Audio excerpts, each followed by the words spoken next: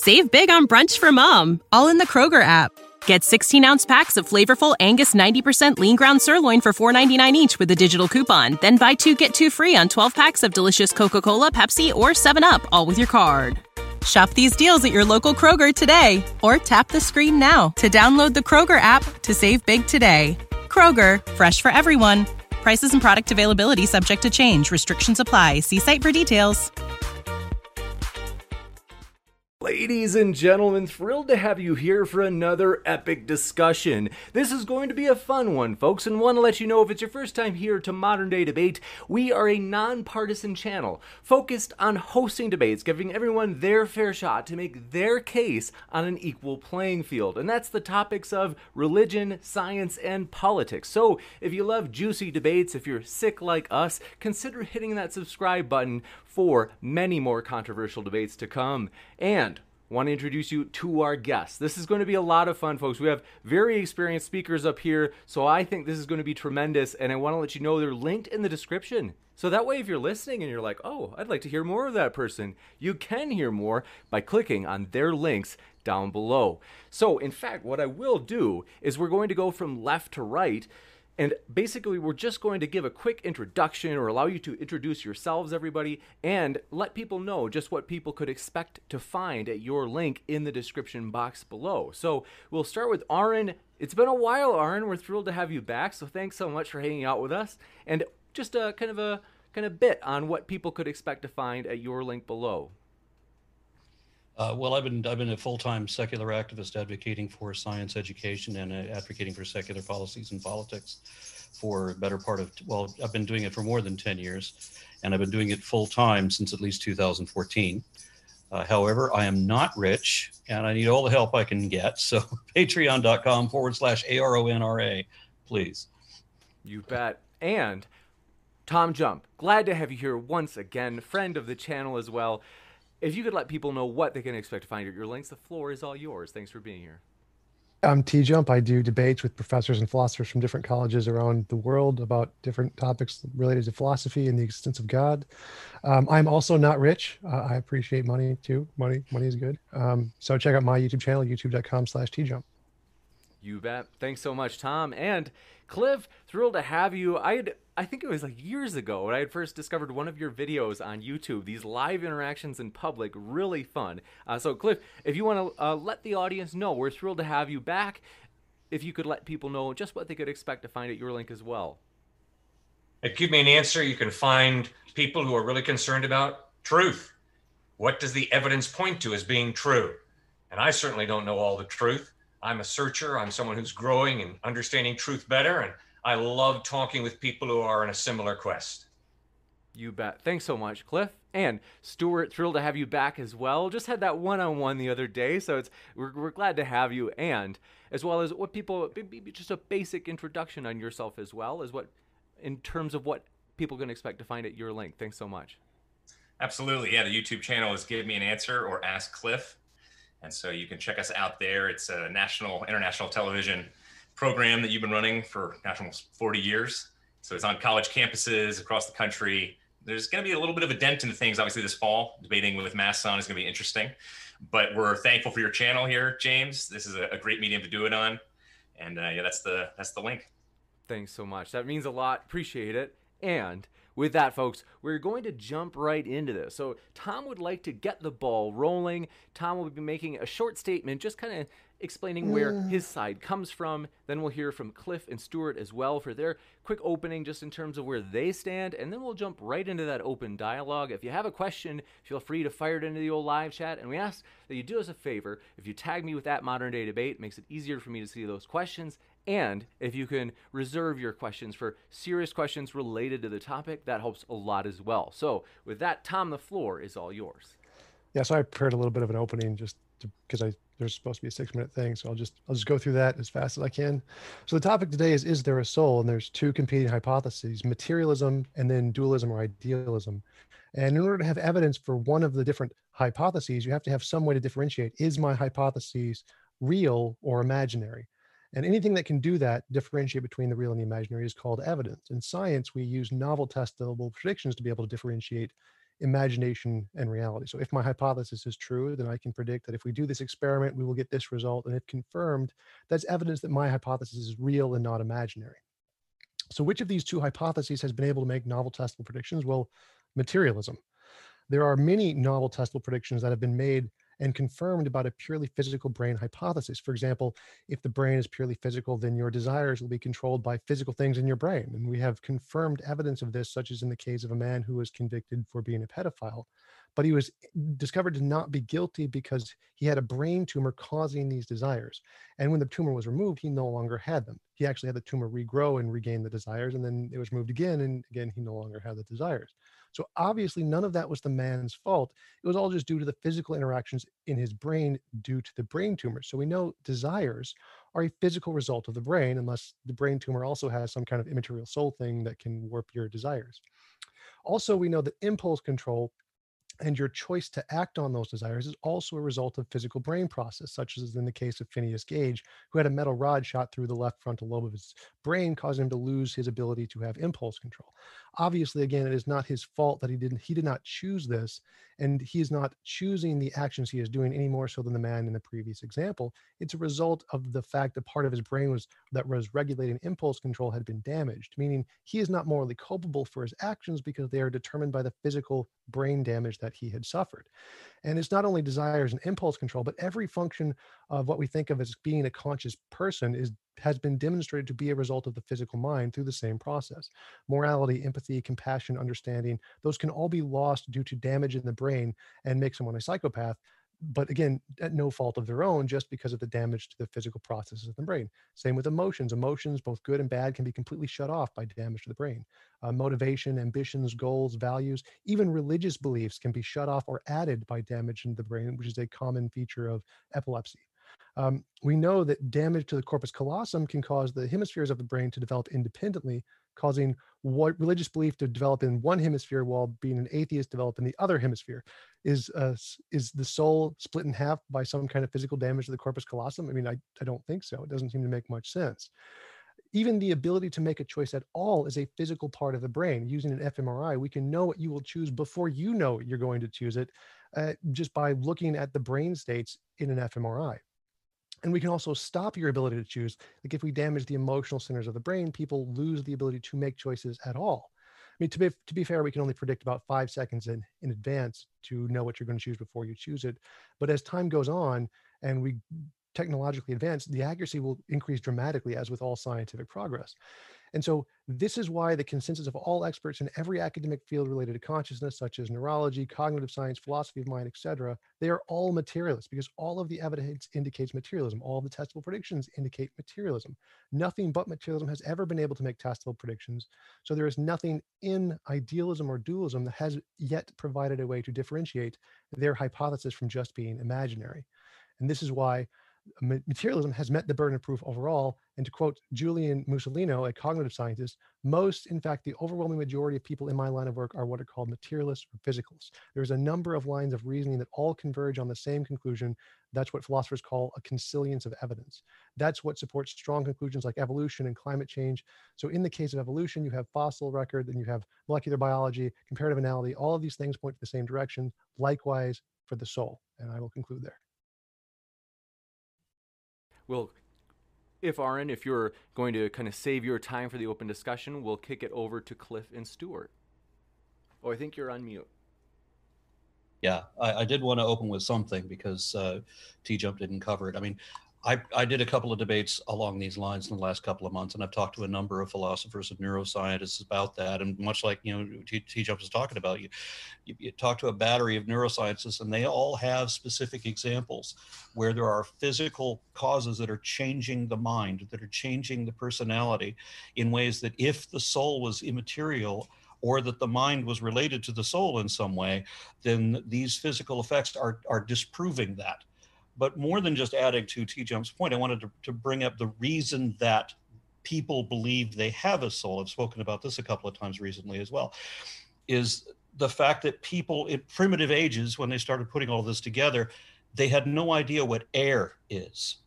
Now, they knew that you would die if you can't breathe, and they knew that when something dies, that it doesn't breathe anymore. So they assumed that the breath of life, literally spirit, the word spirit meaning to breathe, that's the reason we think we have a soul, is because we have this breath. The reason people say bless you when you sneeze, because one, sneezing is one way of, is a means of contagion, if whatever's making you sick is now going to get onto somebody else if you breathe your spirit onto them, and people could die if they sneeze. So people will say bless you because your spirit has now left your body, and now some evil spirit can get into your body. And they're determining good spirits and evil spirits largely by their smell, which was permeated in the Middle Ages through a term called bad air or foul air, something along those lines. And there's lots of places in the Bible where it talks about the correlation between spirit and breath, or breath of life, or give up the ghost means the same thing as to have your last breath. So people thought that's what a spirit is. They would see dust devils that would suddenly appear out of nowhere, throw all your stuff around, and then disappear in evanescence. Well, of course, that's what a devil is. That's where they came up with the idea of genies, for example. That's why God talks to us from a cloud. That's why, volcanic plumes. It would be hard to be a primitive person at all and witness a volcano firsthand and not think that's God.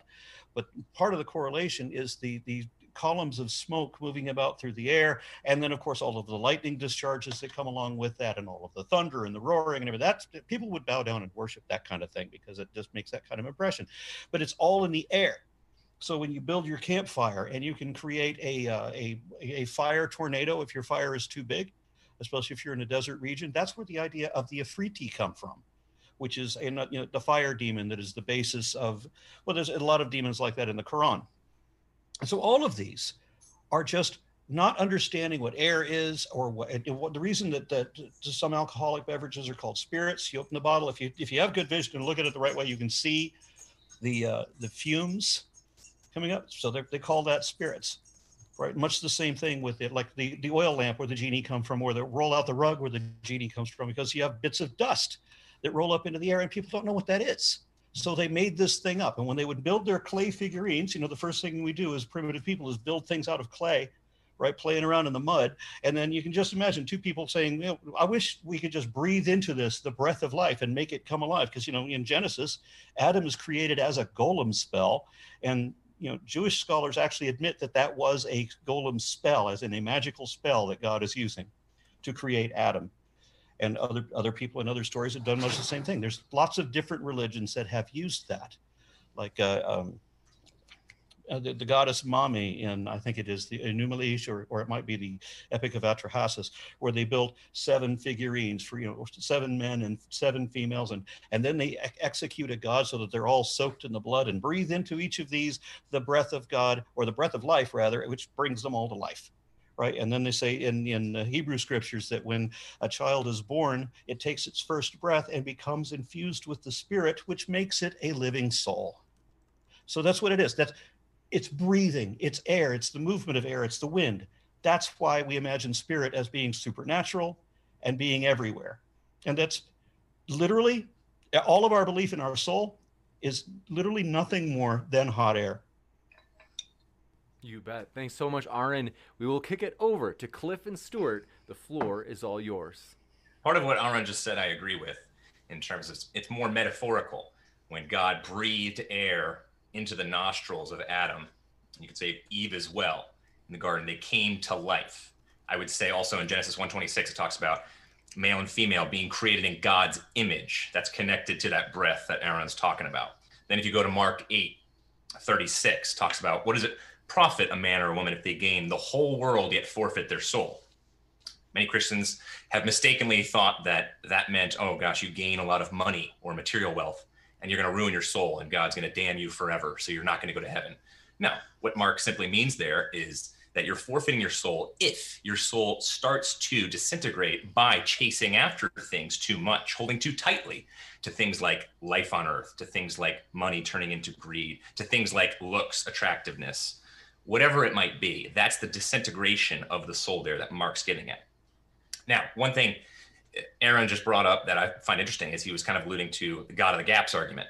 Well, I think it's fascinating that you're bringing that up here and now with the soul and the consciousness, for example. There's so much unknown. And you have Steven Pinker, who talked about that recently.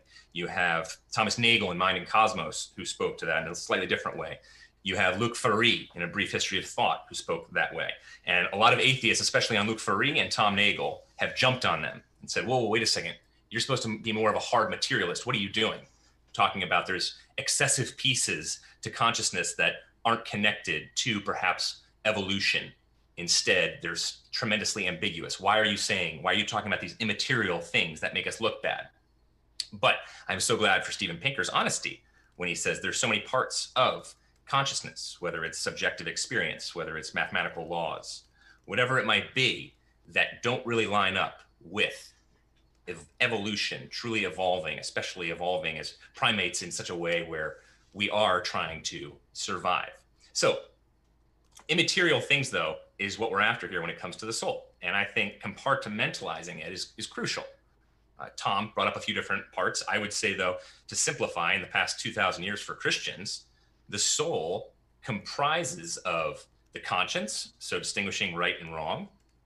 It comprises of also of the emotions, the intellect, relational beings we are. And I think that started right in the Garden of Eden, when we walked with God in the cool of the day. Unbroken, loving relationship with God is what we desire and what is exactly what human beings are made for. See, I work with a lot of opiate addicts, right?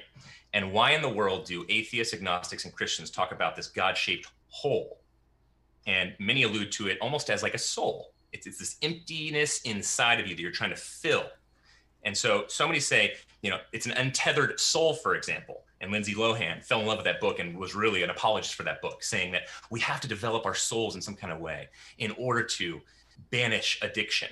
And so our society has really caught on to that kind of language. I like Soren Kierkegaard when he talks about how we have a sickness unto death and how that's connected to our soul in such a way where we build our lives on things that ultimately can destroy us because we have longings. And unless God fills that God-shaped hole, we always will have longings that tend to push us towards destructive behavior. So some immaterial things that will be connected to the soul. There's other pieces that I really didn't mention as well. I think the spiritual side is crucial, but connected immaterially. How about justice, love, morality, logic, reason, consciousness? Materialism can get close in explaining some of these things, but I don't think it can get anywhere near as far as theism can in answering a lot of these tough issues. Thank you, Stuart. When I use the word soul, I mean self. I mean personhood. You, me, I, you, person, personality, self. That's what I mean when I say soul. I think that's what the Bible means. Now, why would a thinking person believe that we have souls? First of all, because I choose my actions and you choose your actions. When I fall down a set of stairs, I don't pick myself up at the bottom and say, phew, I'm glad that's over. That's determinism. No, when I fall down a set of stairs, I pick myself up at the bottom and I say, stupid, pick your feet up and don't stumble down the stairs. In other words, I choose my actions. I think we all chose to be in this debate tonight. I don't think you have to. At least I hope nobody has a gun to your head, or I hope that your chemicals didn't determine that you would be part of this debate. I hope that the real you chose to be in this debate tonight. I can promise you the real me chose to be in this debate tonight. Secondly, the reason that I believe there's a real self, a real you, a real me, a real soul, is because we reason through issues. I was at MIT and a student said, I don't have free will. I said, really, why? Because he said, I can't walk off the top of that building and walk through the air to another building. And because I was at MIT, I thought, oh my goodness, this is something I've never understood before. But afterwards, the students who invited me there said, Cliff, the guy was irrational.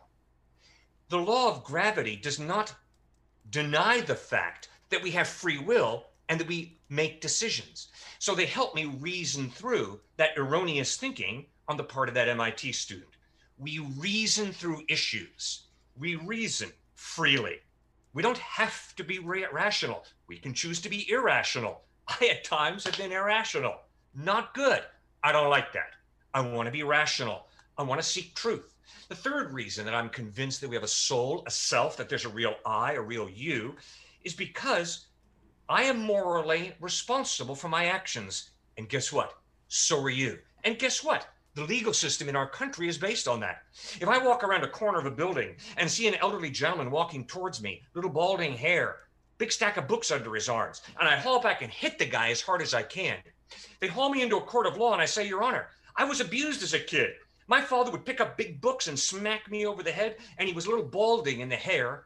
So that professor just so reminded me of my abusive father that I just had to haul back and hit him. The judge will look me in the face and say, Cliff, I'm sorry that your father was so abusive, but you are still responsible for slugging that professor. I am morally responsible for my decisions. You are morally responsible for your decisions. No, not if you have a chemical imbalance in your brain. You're right. Then we are declared insane. But that is a sign of lack of health, lack of chemical balance. And therefore, we're not operating on a level field. And that's why Robin Williams' widow said, my husband had a terrorist in his brain. She was referring to a disease, a type of dementia. Yes, the physical is a key part of who you and I are. Obviously, we have brains. But when you write up the description of the brain, you've not told the whole story. There's a mind that thinks. And if you do a lobotomy on a person, you can't discover their mind, their thinking. You can discover the brain, the chemicals, yes, but not the thinking. You and I make moral decisions that we're responsible for. And the fourth reason that I'm convinced you have a soul and that I have a soul is because every single evening I self-reflect. I ask myself, Cliff, when you did that, was that good or was that not good? Do you want to repeat that tomorrow or don't you want to repeat that tomorrow? In other words, I can critique myself. See, a robot doesn't know it's a robot. You're not a robot. I'm not a robot. I am conscious of my consciousness. And my consciousness shows me that there is more to reality than simple matter and energy. It doesn't tell the whole story. Now, it's very simple for you guys to show that I'm wrong. All you have to do is give me a fact that cannot fit into the belief and worldview that I have as a follower of Jesus Christ. And when you present that fact to me that does not fit into reality, what you're doing is you're providing falsifying evidence for my belief or worldview. But if you can't provide those facts to the 4 points I've just made, then I would encourage you to reconsider your position. In other words, show that you have a better explanation of choosing your actions, reasoning through issues, making moral decisions, and self-reflection. A better explanation than that we have a soul, a self, an I, a you, a consciousness. Or show me that no, I'm just deluded. I don't choose my actions. I don't reason through issues. I don't make moral decisions. And I can't self-reflect. I can't know myself. I just am a robot that operates. See, you have a way of falsifying my belief. I have a way of falsifying your belief in saying, okay, now, are there facts that contradict your belief? If there are facts that contradict your belief, that gives us falsifying evidence that your belief is not accurate. That is why I'm convinced there's a real you that I have the honor of talking with right now. You bet. Thanks so much, Cliff and Stuart as well. Want to remind everybody that all of our speakers, links are in the description. We'll jump into the open dialogue section. So thanks so much, and the floor is all yours, gentlemen. Thank you very much. I don't know if Tom types as fast as I do, but I've got quite a number of notes. First of all, one of you guys said that you were interested in truth. That was a big problem that I had when I was religious, is I would be convinced that whatever I believed was the truth. And then when I switched from one religion to another, again, I was convinced that I had the truth, and turned out I didn't have the truth either time. I had to come up with a definition of the truth that was not, in fact, a lie. And so I realized that the truth is what the facts are, what we can show to be true, not whatever else we would rather assert instead. So first of all, there's that. Second, I didn't bring up a God of the gaps. I did bring in where people assume one thing. They're going with this hypothesis that they're never going to test, but that's not necessarily a God of the gaps. And I don't understand what the assertion that consciousness is not evolutionary, because I've done a couple of videos where I talk about the evolution of consciousness and show how there are beings that are not conscious of their consciousness, but nonetheless have consciousness. And it's not what either of you describe. And by the way, both of you are using equivocation in the fact that you're switching back and forth between multiple definitions of what consciousness or soul is. And not only do your definitions not agree with each other, they don't agree with the Bible either. I just want to state that we were not made for anything, and we don't have a God-shaped hole. I damn sure don't have a God-shaped hole. That's just when people think that maybe they're supposed to have something, and they don't, because they don't know any better. And then the real me and the real all of us is entirely chemical. Being entirely chemical, we can still make rational decisions because we have a brain that is capable of doing that. Having a self that is determined by our conditioning and by our patterns of development and so forth, our chemical makeup, does not have anything to do with whether we have a soul. If I were to disprove Christianity, which I'm sure I can do, that wouldn't have anything to do with whether there is a soul either. Because even if we had a soul, that doesn't mean that Christianity is right. Christianity is wrong anyway. Whether there's a soul or not, Christianity is already wrong at the beginning. Second, you have to show that there is something more than matter and energy. You've made the assumption, because you don't know any better, but you've made the assumption that there is more. You said you know that there is more, but knowledge is demonstrable with measurable accuracy. If you know it, then you can show it. And if you can't show it, then you shouldn't say that you know it, because you don't. And let me see if there was one more. Whether we are rational or not has nothing to do with whether we have a soul either. And self does not equal soul, because you still have a self whether you have a soul or not. So you need to show that there's this immaterial aspect. We know that materialism exists. We know that the brain exists, that the brain does these things, that the brain can be physically enhanced by physical causes, causing physical changes in what you're calling immaterial. It's not immaterial. It's definitely material. I talked to Daniel Dennett about this, and he says that there is no support at all for dualism. We're definitely just material. I had a debate about this last month, wherein my opponent admitted, and the point of the debate was, is the mind material? And right away after my opening argument, he just caved. He said, "You're right. The brain isn't, or the mind is entirely material." That's it. Argument over. So you haven't presented reason one to believe your position. What you have done is show that you don't really understand what the position is. And I'm done. Tom, any thoughts? Otherwise, there's about 3 minutes. We'll go to Stuart and Cliff for about 3 minutes otherwise. Yeah, I'd like to try and steelman their argument. So it seems like what they're saying is that justice, love, morality, logic, reason, consciousness, moral responsibility, the ability to choose, those things cannot be explained materially. Therefore, there must be some immaterial aspect or something. That seems like what the argument they're making, or that it's better explained by a non-material aspect, something like that. And I believe that's false. As I showed in my opening, like, we don't choose our actions. We know that's a physical brain state. And it's not just, when Cliff said it's a chemical imbalance, it's not just that it's a chemical imbalance. It's literally every choice you make is a chemical imbalance. For example, if we had a psychopath, for example, we think psychopaths are horribly immoral because they do things that it hurt others for their own gain, and they feel no remorse or empathy or compassion. But if we found a drug that we could like just give them a pill to cure them of their psychopathy, which is likely going to happen, we are already working in that direction, then we realize that actually psychopathy and those choices, really, it's not their fault. They aren't morally culpable. They are not choosing these actions. It's just their brain state, just like the tumor, no different from the tumor. And every single action you make is done for the exact same thing. It's just a chemical interaction in the brain. And essentially we'll be able to cure it with a pill, so we can prove definitively we are not responsible for our actions, which is why the advancements in neuroscience, as reported by Robert Sapolsky, are in direct conflict with the court system today. And the court system is based on a false premise that we have moral culpability, when in fact we do not.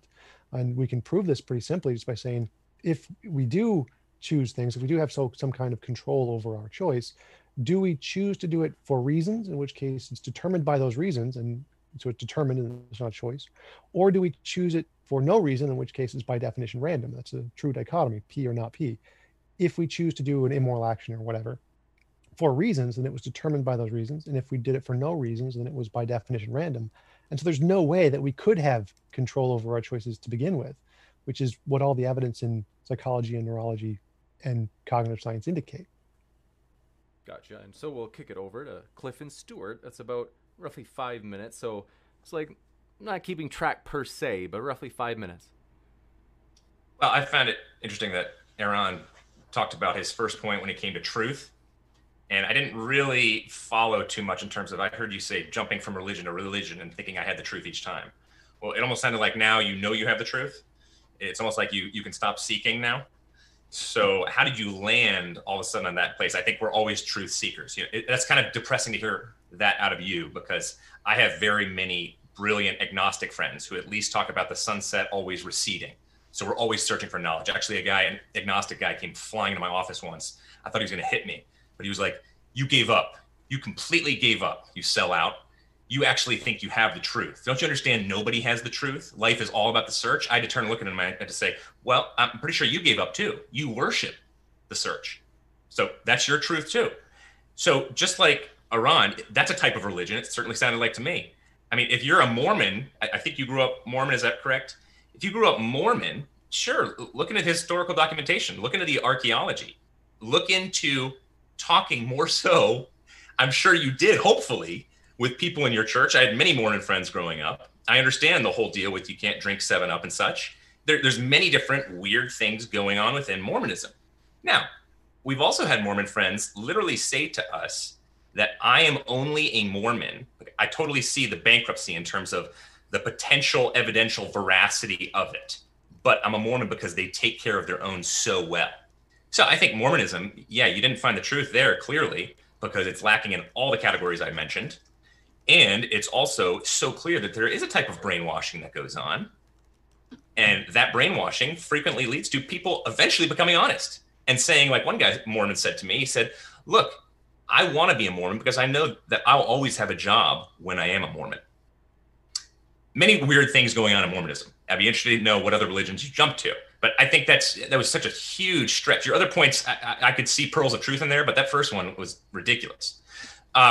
Here's a little transgender illustration for you, because I think it's very interesting when it comes to the soul. You know, T-Jump, you talked about how neuroscience, many neuroscientists and materialists have written off this idea of the soul, and philosophers have, not as many philosophers, but some have. And I think it's interesting how Francis Crick, we all know who Francis Crick is, the famous neurosurgeon. He did say, oh no, wait, not so fast here. You're going to start to tell me that soul, consciousness, whatever you may call it, that means the immaterial side of those, the ambitions, the joys, my deepest love, my longing to live forever. You're saying that's simply molecules? And he said that recently, and he kind of blew that up. And he said, not so quick. It's not that easy. So when Iran says that, he said it in a pretty simplistic kind of way and made it sound so easy. I wish it was that easy, but let's be real here. This is a search. This is a topic we're talking about tonight that's tremendously difficult. Back to my transgender illustration. So we have that in terms of the neuroscience that T-Jump was saying, that there's some consensus there. Well, in the sex world, I think the soul is talked about a lot. We have, for example, a lot of scantily clad models walking by us in New York City during Fashion Week. And there was an interesting article put out not too long ago talking about the soullessness when it comes to these models, that they're all looking to find a way to identify and to understand themselves, because their entire lives, they've simply been addressing and undressing themselves as bodies, and they want to find something deeper. But I love how Caitlyn Bruce Jenner here talked about as he was going through his transformation. So he's obviously the former American athlete. In his autobiography said, the juxtaposition of Bruce and Caitlyn is shocking even to me. How could one become the other and the other become the one? I know that Caitlyn was my gender identity at birth, waiting for the right moment to subsume Bruce. Imagine denying your core and soul. Then add to it the most impossible expectations that people have for you, because you are the personification of the American male athlete. For Jenner and many others, the soul is the core of the person and is the place where the true identity lies, regardless of what is happening to the body. The way of fulfillment is to bring the body in line with the soul. And all other language is filled and saturated with soul and body, bringing them in line together. I'm convinced that everyone watching and everyone participating in this discussion knows very well that we choose our actions. You cannot deny that if you're being honest with yourself and with me. You choose your actions. I choose my actions. I don't sit in a restaurant and when the waiter comes up to me and says, "What would you like, Cliff?" I say, "Well, I'm a determinist. I'm a materialist. So whatever happens, happens." No, he's confronting me with a choice. What do I want to order for dinner? And so I place an order. I make a free choice to eat something that I choose to eat. So you choose your actions. And the reason I'm convinced of that is you hold others responsible for the actions that they choose. That's why some of your relationships blow up in animosity and others of your relationships blossom with love and respect. You choose your actions, so do I. The you is the soul. The you is the self. The you is the immaterial entity that goes beyond the physical. That's the real me, the real you. Secondly, you reason through issues and you critique your reason and you seek to grow in reason. Friends, if there is no God, our reason simply came from the irrational.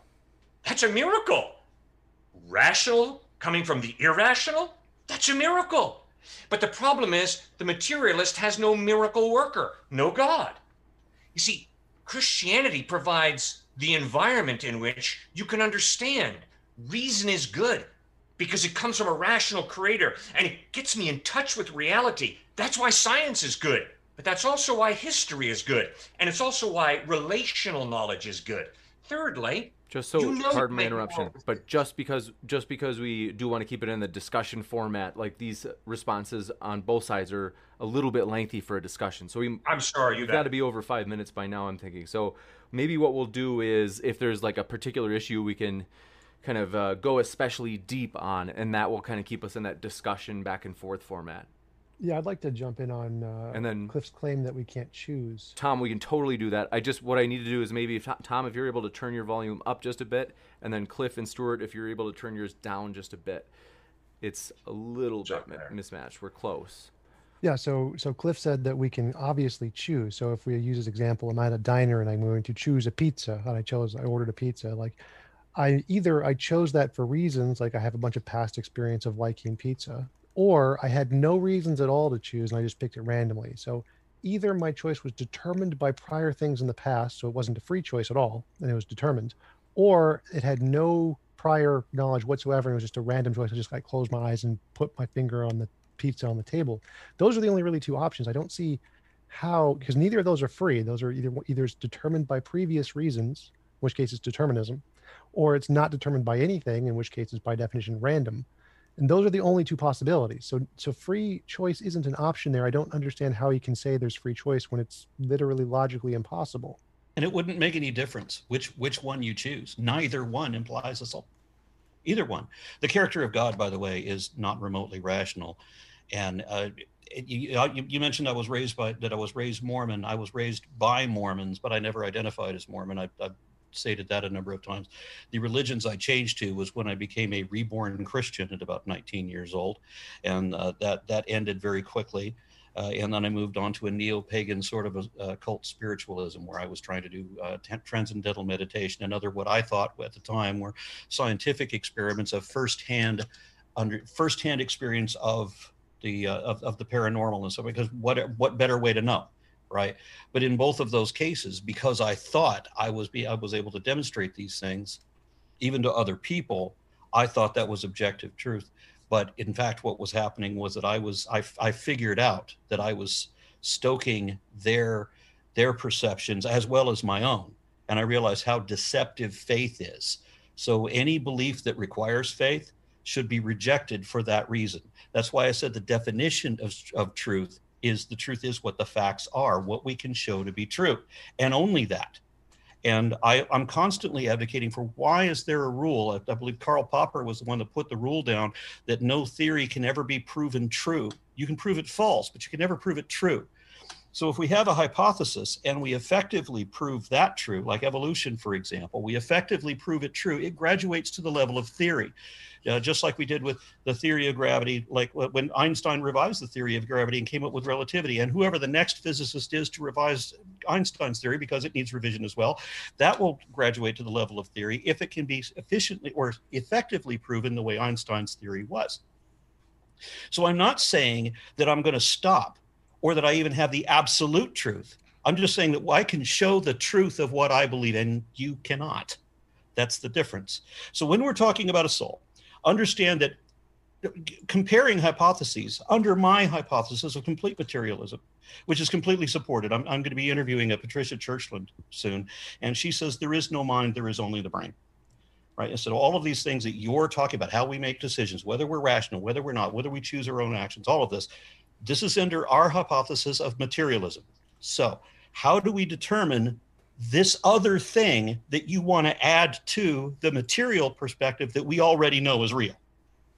So show me where that extra thing is that you want to pretend is there. Guys, this is real simple. It is a totally false dichotomy to say that when I go into a pizza shop, I either close my eyes and point, and that's freedom, free will, or I have to order something. That is a false dichotomy. That's not even relevant. Hey, don't interrupt me, bud. Come on, let's keep going. But that's not what we're saying. When I walk into a restaurant, you're strawmanning. I make a decision based on reason. And you're right. I consult my past experience. I consult my taste buds. I consult what I feel like having. I consult health issues. So I use my reason. But that's not determinism. Determinism is I don't have a choice. I have to do whatever I'm going to do. And when you're a materialist, you have to reduce reality if you're being logically consistent to determinism. Because all of reality is matter and energy. And then when it comes to faith, every single one of us has faith. None of us can prove, I can't prove that what I'm living for is true. But no, I'm not going to do this. That what I'm not going to do this is true. So faith is not blindness. Faith is blindness by definition. I will not have you project faith onto me. Do not tell me that my lack of religion counts as a religion. It doesn't. I'm an anti-theist. I don't have a religion. Don't put your religion on me. I'm also an epistovist. I do not have faith. Faith is the most dishonest position it is possible to have. Any belief that requires faith should be rejected for that reason. Faith is blindness by definition. It means that you are convinced of something without evidence, and you maintain that belief despite evidence to the contrary. Do not project your own faults onto me. What we can do is, before we go into the definition of faith, which we can do if you guys would like, is that there was a point, Aaron, that you thought was misrepresented, a straw man. So if you want to clarify everything he said, it doesn't matter. You walk into a restaurant, if you choose something, or if you randomly, we're not even talking about why anybody would randomly, close your eyes and point to something. That's completely irrelevant. Exactly what Tom said. I didn't bring it up. Tom did. So don't misquote us. That's what Tom raised, and I was. I'm not misquoting you. What Tom said. You be fair, man. Be honest. Come on. I am always. Tape if you need to. Tom raised the restaurant thing and the pizza thing, not me. If you're going to accuse me of dishonesty out the gate, then you're going to hamstring this debate right from the beginning. No, you're hamstringing it by misquoting. Tom brought up. And you misrepresented. I did not misquote you, and you did misrepresent our position. So I said it doesn't matter because we are Kimmel, because we are material. We're going to go in and we're going to make our own decisions, and we're going to be rational or irrational. Doesn't make any difference. We have a self, whether we have a soul or not. So you are barking up the wrong damn tree. Find something relevant to your argument. I asked for comparative hypotheses. According to our hypothesis, we have a self. We make our own determinations. We choose our own actions and so forth. We choose whether we're going to choose a pizza or not. Now, that's by our standard. Now, you say that you have belief that you have a soul because your evidence matches our hypothesis. No, you got to come up with one of your own. How do we identify this extra thing that you want to add to materialism? Where is the indication that you have a soul? All right, Stuart or Cliff? Well, so your definition of faith, we got to blow that up real quick. Okay. Acts the definition of faith, if you want to tell me. 31. I'll go from the biblical perspective, and then I'll take a more secular. Hebrews 1:11. Okay, so here we go. Sure, we can talk about the leaders of the absolutely the patriarchs, etc. In Hebrews 11, it's not Hebrews 1, Hebrews 11. So when it comes to I said Hebrews 1:11. Acts chapter 17 verse 31, pistis. It's one of the best places when it comes to defining faith. Yeah, And I've had this argument too. Assurance. Other places referred to as trust. When I was choosing a wife, and when this wife was choosing me, we looked at the evidence, but then eventually we had to make commitment, and we grew a trust together. It wasn't blind, gullible faith. Okay, so from a perspective, that is faith. Now, for you to automatically just keep saying, "Oh, proof," and I can prove Christianity is not true. That's a belief system. In Latin, religio talks about binding things together. That is the term for religious. So in one sense, we all are religious because you do bind your worldview together. Another perspective is you keep talking about truth. Well, you should be a relativist if you're an atheist. So you keep referring to this type of absolute truth that clearly is not there. Why should I be a relativist? Many different atheists are going to say we can prove that there is no God. That's a faith position. You cannot prove that there is no God. Nor do I have to, nor did I say so. Just like, no, I'm not saying you said so. I'm not saying, I'm approaching faith from a secular point of view after I just did from a biblical point of view. Now, take miracles, for example. You cannot prove that miracles don't happen. That takes faith on your part. No, Why? it doesn't. It doesn't take faith, but thank you for admitting. And to approach the miraculous, you have to have replicability as well as naturalism. You have to have a natural understanding of the science as well. So if you lop my arm off and it starts to grow back, we could say, absolutely, this is a miracle, but it takes faith. But you would not say that's a miracle, and you would not say it takes any faith because you wouldn't even look at it as potentially a miracle that assumes faith because it's not testable scientifically from an atheistic perspective. Wait, that is testable. So it completely hinges on two opposite points of view. Wait, that is exactly testable. That is literally and you're also using equivocation. Wait, so let me jump in here for a second, Aaron. If you say that I believe a God exists, and if I pray to God, he's going to regrow my arm, and then you pray to God and your arm starts to regrow, that's a testable prediction, and that would be evidence of your God. It wouldn't be proof, but it would be evidence. So that is by definition testable. There's no faith there at all. That is literally an observable, testable. You're missing my point. I agree with that. You're missing my point, though. My point is, if a scientist or say a doctor, if you have a doctor in a lab and all of a sudden you bring somebody in and the arm is gone and it grows back, it's impossible to test if that's a miracle because you need replicability as well as they're going to look for a natural cause. They're not going to look for the miraculous. That's the point. You're going a whole nother different direction, Tom. All right, we're definitely going to go with things that we already have evidence exists. We can't say, well, it's going to be something we have no evidence for. The whole point is you can't test for these things, though. That's what I'm saying. But we can. I just gave you an example of how we could test for miracles. How can you test for miracles? If I believe God exists. The reason that would be sufficient. Replicability, and you need a natural cause. That's what a scientist. No, you don't need a natural cause. You cannot test for miraculous if you go based off of those. Yes, you can. So I can prove this. I can prove this to you right now. We can absolutely 100% test for any miracle anytime you want. Just future testable prediction. I believe God exists. I pray to God to do X. Anything you want. God can be the cause. If that happens, that's evidence. It has to be something new. It can't be something we already know. Like that would be a fact. So the doctor would not look for a naturalistic cause. So if your arm grows back, the doctor would stand there and say, "Oh wow, what a beautiful miracle." Or would he say, "Wait, there's no naturalistic cause, as well as there's no replication that we can." No, we'd say none of that. We'd say absolutely none of that. You wouldn't use the miraculous. No, we would say none of that. So all science is novel testable predictions. You come up with a hypothesis, any hypothesis you want. You could be miracles, magical pixie leprechauns, whatever. My whole point, and let's not get too far sidetracked, because the whole point in saying this was simply testability and how we cannot prove things as easily as Aaron was saying. That's exactly the point. That's exactly. I can disprove Christianity. That's exactly the point that I'm addressing here. My name is Aaron, by the way. Yeah, and as T-Jup was talking about, that would be sufficient evidence. Evidence is a fact that indicates. Now, Christianity, when I said you were using equivocation, it's common that believers always switch to faith in one's spouse over faith in a God, because in the dictionary you have these two completely unrelated contexts that have nothing to do with each other, where one is nothing but a trust, and the other one has a suffix and a prefix added to it, where trust becomes a complete trust that is not based on evidence. That's the definition of faith.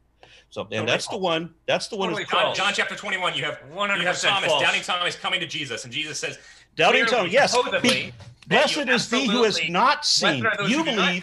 You believe And then because all you of a saw. sudden, One at a based time. off Okay, of gentlemen, all one at a of the time. evidence. Yeah, you believe Go ahead, because Dave. you saw. But blessed is he who has not seen and but And believes. what is he saying? Thank though? you. What does he I mean by think that? what we He's can saying do- based on He the means you're prophecy, supposed to disciples- believe Hold on, without Jen, evidence. Disciples one said second. to you- Okay, I'm so sorry to have muted you guys. I'm so sorry to do this. They can't hear you. So basically, right now, just to maybe redirect us, I think a definition of faith debate is a fun and interesting one. Absolutely, I agree. I think that just to steer us back to the soul in particular, I think that'd be kind of more germane if it's okay, guys. They're going to continue to strawman my position while falsely accusing me of misquoting them while they're strawmanning me. He just pulled my evidence and tried to use my evidence against me. And then he said that Doubting Thomas had all this evidence. But no, he didn't, because Jesus showed up in disguise so that nobody could recognize him. So no, Thomas didn't have evidence. Thomas was completely justified in demanding evidence. And then we're told this bogus story that is supposed He to didn't say, well, talk to the disciples before. and He then just showed up. Thomas, Did and he then talk to Thomas, the disciples before? Exactly. and then You're Thomas, totally what do you wrong. mean exactly? Check it out. He had eyewitness Check reporting what from out? the other disciples What that they kind of saw evidence do you Jesus want? risen from the Gents, dead. I'm That's a so- form we of really, knowledge. He- okay, pardon my interruption, but we just to redirect us really quick is that I do understand how this is important and it came up in the debate, so I don't blame anybody for addressing it, but maybe just to shelve it for now and maybe we can come back to it later, and if we steer back to the soul. Here's the problem. It happens in every debate I have. The believer always tries to push their religion on him. Oh, atheism is a religion. No, it's not. Your lack of faith is a faith. No, it's not. Your lack of religion is a religion. No, it's not. Quit trying to push your own bullshit onto me. I'm Great not going to strawman have it. I argument. don't have a Good work, religion. though. I don't have faith, and You you did a don't great have job evidence. strawmanning That's there, it. buddy. You What? accused I us of think this is a strawmanning. good and you go ahead and opportunity. do You that did exactly what you're strawman. accusing us of. Okay, just a goods. If we can take it back to, we do really have to take it back to the actual topic. So Can I let's- try to translate that into an argument that we can go back to the topic with? So from our perspective, we don't have faith at all. We just have evidence. Evidence is just any way we can differentiate, is our hypothesis imaginary or is it real? And novel testable predictions is how we do that. We have lots of novel testable predictions that indicate our conclusion. So we have evidence, not faith. Why do you think that ours qualifies as faith? Now, I totally grant that yours would qualify as faith because I don't see you as having any evidence that can differentiate imagination from reality. But why would you call our position faith? Because we clearly do. Because when you go home tonight, you're going to have to relate to another human being. And every single relationship that you have is a faith relationship. You don't prove a person.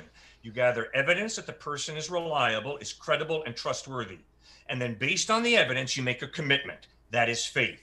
And when you go down the road and when you come to a green light and you see another car coming down the other road, you don't stop at the green light to make sure that the other car has stopped. Instead, you go right through the green light, trusting that the state does not grant licenses to irresponsible people who drive through their red light and smack into the side of your car, sending you to an early grave. And when you go to the pharmacist, you take the bottle of medicine, you don't take it home and chemically analyze the contents. I think I got your point here. But instead, you trust that the Right. state does not give pharmaceutical just so we licenses don't- to irresponsible you people. mind if I would or- like to?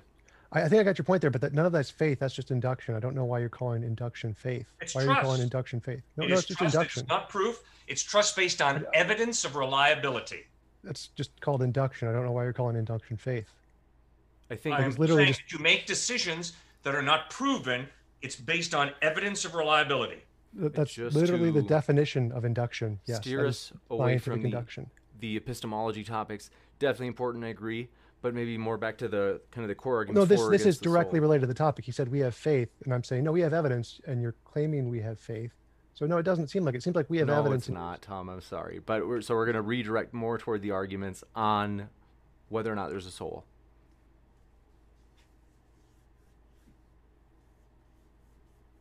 Okay, well, Reason- the point reason- Arwen. Oh, go ahead. Go ahead, Tom. The point Arwen was bringing up is how do you like demonstrably show that there is this extra thing that is beyond just the physical? That was the point he was asking for. How do you show that there is this soul thing at all? And because you mentioned before that there are like facts that are contradict our worldview or something. Like, what are the facts that contradict our worldview? The way you live your life shows that you choose your actions. And when other people act towards you in a certain way, sometimes you approve of it and other times you disapprove of it. And when you disapprove of it, you don't buy the line, oh, I had to do that. You say, no, you chose to lie to me. You chose to cheat me, and I'm going to hold you responsible for that. Or you chose to love me and to be a person of integrity. So you choose your actions, and you show that you believe that by realizing that other people choose their actions when they interact with you. Secondly, you reason through issues, and other people reason through issues. And you're not just throwing it up against the wall right now. You're listening to me and trying to respond as intelligently as you're able to. And I'm listening to you and trying to respond as intelligently as I can to you. That's reasoning. You don't have to do it. You can be rude. We can start name calling. We can accuse each other of a lot of different things, or we can learn to be respectful and have a reasonable dialogue. You don't have to be reasonable. You can be very unreasonable. And you know that because you meet people who behave in an unreasonable way. You also make moral decisions, and other people make moral decisions. And nobody has to make their moral decision. We choose. Right, but all of that is exactly explained under naturalism and materialism. I don't know why any of that would indicate a soul. No, Exactly. materialism reduces reality to just matter and energy. And your experience of life should inform you that there's more to reality than just matter and energy. You're not just a bag of molecules. But I am a bag of molecules, right? You're not just a bag of molecules. You're a human being with a soul, a personhood. We'll get to the soul. Let's just make sure we understand. We are bags of molecules, right? We have a physical body. We do have a physical body. Good. Now, we agree on that. All of us, all four of us agree. Now, Tom and I agree that with or without a soul, we chemically brained animals reason and choose our actions. And we may be rational or we may be irrational, but it doesn't make any difference. Our chemistry, our physiognomy, our brains enable us to make these decisions and behave this way. So none of that changes when you say that you have a self. Oh, yeah, we know we have a self, but you make decisions. We know we make decisions. Show us where a soul is. Give us the extra thing that doesn't fit into our hypothesis already. Show us that magical extra thing. How do we test for your hypothesis? Can I rephrase that just a little bit? If we are just material, why would our ability to make choices and reason, why would we not have that as just material? Why do you need some extra feature to be able to do those things? It seems like we can do those just fine just on materialism. Why do you need the soul thing to do those things? Because materialism reduces reality to matter and energy, which means you are simply molecules in motion. Are we reducing or are you expanding? Decision. Instead, your molecules program you, determine how you relate, how you reason, what you choose morally. It's determined by the molecular balance or imbalance. I'm saying that's an incomplete view of reality. Yes, we have bodies, but there's more to us. There's a self, a soul. Okay, show us that extra thing. How do we know that extra thing exists? Because of the way you experience life every single day, because of the way you hold people responsible for the decisions they make, for the way you hold people responsible for their ethics and morality. That's why you use the words should and ought. You should not have talked to me that way. And you're not thinking that the answer is, I had to. No, you say, you should not have talked to me that way, which means I'm holding you responsible. You did something wrong. So everything you're saying matches with our purely materialistic chemical minds. Where's the extra thing, that magical, whatever it is, that is a soul?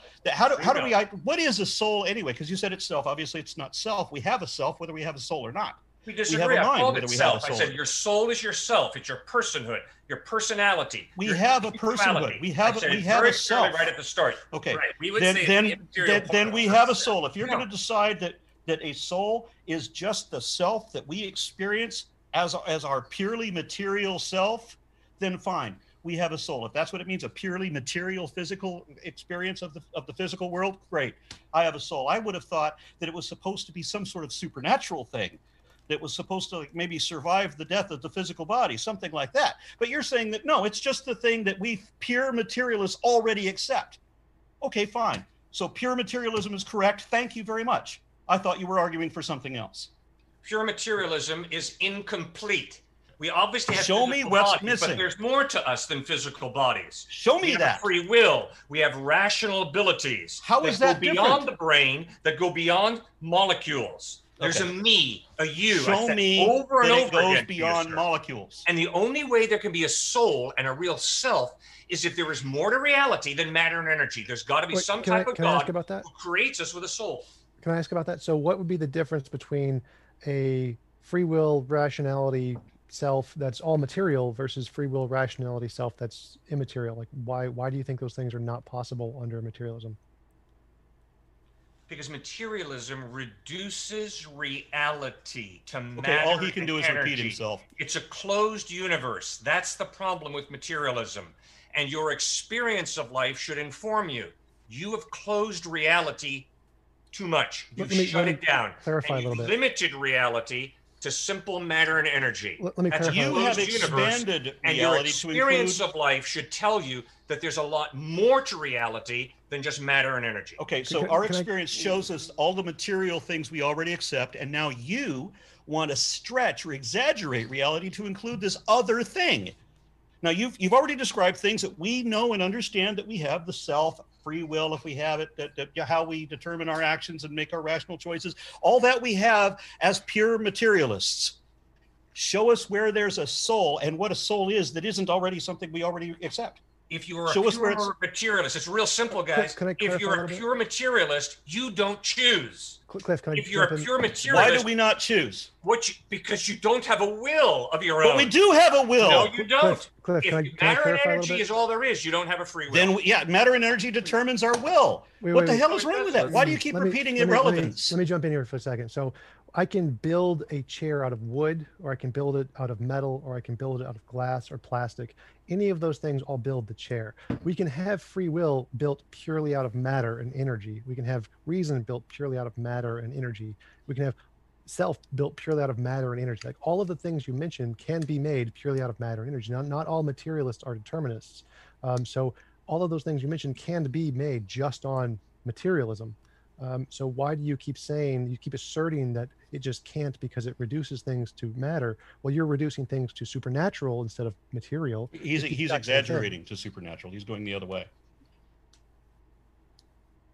So he wants to add some other thing to the reality we already accept. And then he wants to redefine that other thing as the thing we already accept. He came into this debate with the purpose of proving this other thing. And that other thing isn't the self that we already have as materialists. It isn't our decision-making ability, which we have as materialists without a soul. We have all these things without a soul. The only thing we would have with a soul is a continued existence after the death of the physical body. That's it. That would be the only significant difference I can think It's of. wrong. We can have that Totally wrong. material too, like if we're in the Matrix. But so my question was, how you said we can't have these things under materialism, but I think we definitely can. Like we can build a soul We and free definitely will do. and all of those Tom, things that's where we just on disagree. materialism. What? Go If ahead. you're a materialist, sir, you are matter and energy. End Right. of story. You don't Okay. have Is your a supernatural, free your will soul, right? that's disconnected from your urges. Why would you What why would happens you imagine when a body is bleeding in the ocean? A shark instinctually eats the human. What does a human do? A human can ignore the person, or the human could try and save the person. and you're saying But the animals don't have this choice? Human being has a free will. I have We just no don't idea. operate by instincts. I have instincts that I contradict. Guess what, guys? I don't feel like forgiving. My I'm not- instinct is not to forgive, but I am capable of exercising my free will and choosing to I forgive. got to jump in here because as Christians, you can't have free will because there's contradictions in your own belief system that don't allow it. But at least we have the ability to have free will, and we have the mechanism that gives us that. And you're supposed to be arguing for something else outside of the mechanism that gives us free will. You're supposed to be arguing for something not material. Do you have evidence that there's something not material? Something of a soul, perhaps, that isn't the self that we materialists already accept that we have chemically. Okay, so you want us to try and prove to you the immaterial things that, say, I brought up earlier in terms of morality, justice, love, consciousness. I mean, how do we test for that? I think that's our exact Why point. don't you just When you redefine have a it? creative mind, when you have a personable God who created No, us as even when you don't have a personable God. conscious, how does that Even not when you make don't have a much more God, sense he'll still have the than creative simply mind. a naturalistic perspective and saying With these or without a God, fell into we still place have a because creative they're mind. Material. With or without a God, we still have a creative mind. You're supposed to give me that other thing that we wouldn't have. You don't have a creative mind without a God. No, You do. No, you don't. You Yeah, matter definitely and energy, do. not a creative You mind. use your creative mind to create your God. No. You definitely Your creative don't mind need is a gift from the creator. Okay, No, can I- that's your I'd like to- assumption, and it is false. No. I like to And ask- every Makes far more neuroscientist sense. will It's real support simple, that that guys. is It's real false. simple. The rational comes from the rational. The rational does not come from the non-rational. It's that simple. Wait, If Cliff, You don't guys are understand it. arguing, It is the that simple. rational Arn, comes I'd from like the to pick up on non-rational. that. I'd like to pick up on that real That quick. makes So, no sense. Cliff. The rational comes from the rational. You're believing a miracle that the rational comes from the non-rational. I do not believe in a I miracle. cannot accept that because you don't have a can I miracle. jump in here? You got I'm no sorry. God. Can I jump in here? So, Cliff, what you just said was the rational comes from the rational. That seems to be a composition division fallacy. Like if I said you have no wall can be made of bricks because you can only get bricks from more bricks, and that clearly doesn't make sense. We have these things called emergent properties where you take smaller pieces and you add them together and you get this new property from a combination of smaller pieces. So clearly you can get rationality from things that don't have rationality, just like you can get a wall from things that are not a wall, like bricks, because no brick is a wall. So it seems like your argument was just a classic composition division fallacy, but I'd still like to ask you, how do you, because you keep saying we can't have these things under materialism, but it seems like just like we think we're made of matter, you think we're made of something supernatural, we think we're made of something natural. And so since just like we're reducing things to natural, you're reducing things to supernatural, but it seems like just like your supernatural can produce these things, well, so can our natural. It doesn't seem to be any reason that we can't naturally have free will or consciousness or the self. It just seems to be like something you're asserting that you assume or you feel like only the supernatural can do, but I don't see any reason you provided to actually support that claim. Just read B.F. Skinner from Harvard. Just read I any have. good behaviorist. I have. Just read any good determinist. I have. You have no free will if you why limit reality to matter and energy. Why does their You just do subjective- what you have to do because your molecules make you. Cliff, Now, when to you a read the percentage Bible, what you have degree. is, choose you this day whom you will serve. But as for me and my house, we will serve the Lord. Okay. You So have you're Jesus going on saying, into for God so loved the world that he gave his one and only son, that whoever believes in him, you don't have to, whoever believes in him shall not perish but have eternal life. Jesus says God loves you, which means God is a personal being, a rational being who makes a choice to love. God doesn't have to love, but he loves because he chooses to, because his character is good and loving.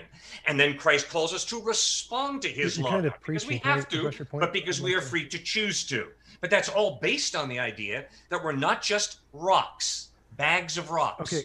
We're not just inanimate matter. Can I respond? All right, we'll get back over to Okay, Arn so- and Tom. Cliff, you mentioned a whole bunch of names of determinists. That's great, but none of them are relevant to my position. Like, you can't just list a determinist and say, well, they're right. Well, I mean, you haven't proven they're right at all. Like, I could just say, well, why don't you just read Vishnu? Because Vishnu is the only real God, and therefore it applies to your position too. Well, obviously not. You can't just list determinists and think that their conclusion is correct because their Well, then give me a good point, Tom. I'm waiting. Give me a good point that backs up that free will, love, meaning in life, rationality can come from the non-rational, the non-living. He just did. I No, he just didn't. did. And you I'm missed it. waiting. No, he did not. Okay, Yeah, I'll he do did. it. Waiting. He Okay, did. okay, He was okay, okay. explaining emergent properties, which I know Let him believers speak for himself. believers He don't can speak for understand himself that. quite well. Let Yeah, him speak. believers want to Daddy. pretend that everything happens from an administrator down, but actually emergent patterns rise from the bottom up. That's the way Interesting. it Now, really Tom, is. what is your point? Okay, so Cliff, you said rationality cannot come from non-rationality. Correct. So I could say walls cannot come from non-walls. Now, obviously that's false because bricks aren't walls, but you can build a wall out of bricks. So the fact that you have walls can come from non-walls. Likewise, rationality can come from non-rationality. And we can demonstrate this because we can build a stochastic system. There's a paper written by Shannon in 1964 on information theory that shows that information can come from stochastic random non-information based systems. So we can demonstrably prove that rationality can come from non-rationality and have done so. And to say it cannot is a composition division fallacy, just like saying walls cannot come from non-walls. Like, we can prove that does not work. Well, just think it through. Rationality does not come from matter and energy. Yes, It it comes does. from a mind that is Right, able which comes to from think. matter and energy. And bricks and rocks don't think. You cannot have rationality coming out of non-rationality. Yes, you can. And It's an you can't emergent show property. that. Well, then show it to me. How do you get rationality from the non-rational? You We did put, just explain that there are emergent properties, that patterns of emergence that come from microcomponents, which do not possess those attributes as the individual component, but only attain them as a collective. Just like you can tear your computer down and it doesn't have the abilities that your amassed computer does in the different parts that it has.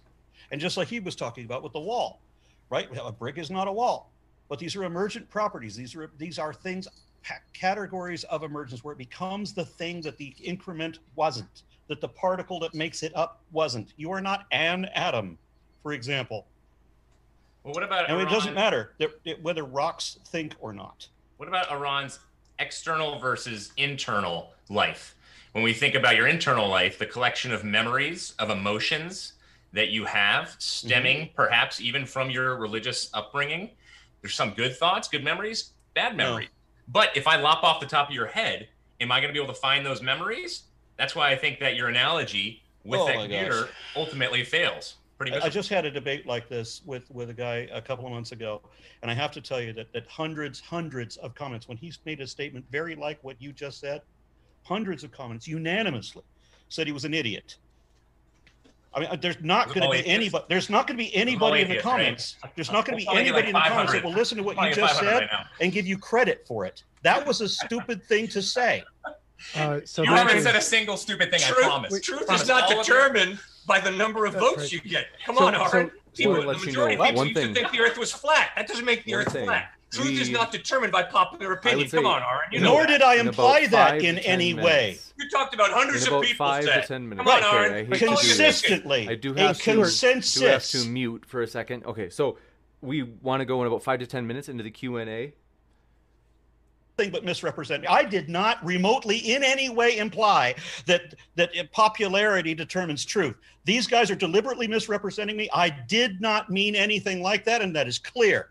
I said that nobody, zero, nobody would respect the thing that he said because it was so stupid. Okay, it's definitely. It's not just a stupid thing that he said. It's also the reason that he said it was stupid because it is a misrepresentation of my position.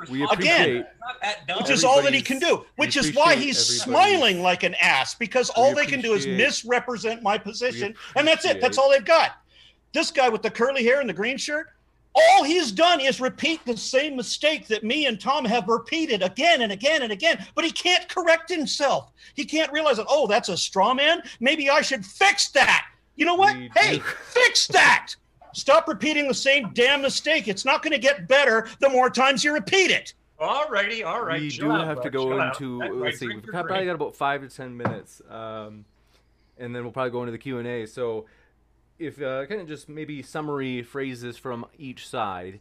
Well, I kind of wanted to pick up on what Cliff said. He said if you cut off your head, you won't be able to find the memories. Well, we can actually. We literally have done that. There's a case with, I believe it was monkeys or cats, where we would show them a visual stimulus, and we could then kill them and cut open their brain and put it on a certain kind of radiometric paper and literally see the thing they were visualizing in their mind. So we can actually find exactly the memories that you are having and the thoughts you are having in your brain if we cut off your head. That is literally a thing we can do. And the guy that I had a debate with last month, when he just made a similar statement, he said, so is the music on the CD? And I said, yes, the music is on the CD. And he says, so if we break the CD, does the music fall out? No, that's somebody trying to be stupid. That's not somebody who's actually thinking seriously. Yes, we can cut the monkey's brain out and we can find that data. There's been studies that shown how we can actually show images within the mind in physical terms, using physical means. Yes, that actually happens. Now, don't try to misrepresent my position anymore. Show me, we understand that we have a self, we have the ability to make decisions, we have free will. Now, I know that you have a false assumption that you need your magic imaginary friend to have what the brain chemically can produce for us, but you're still wrong.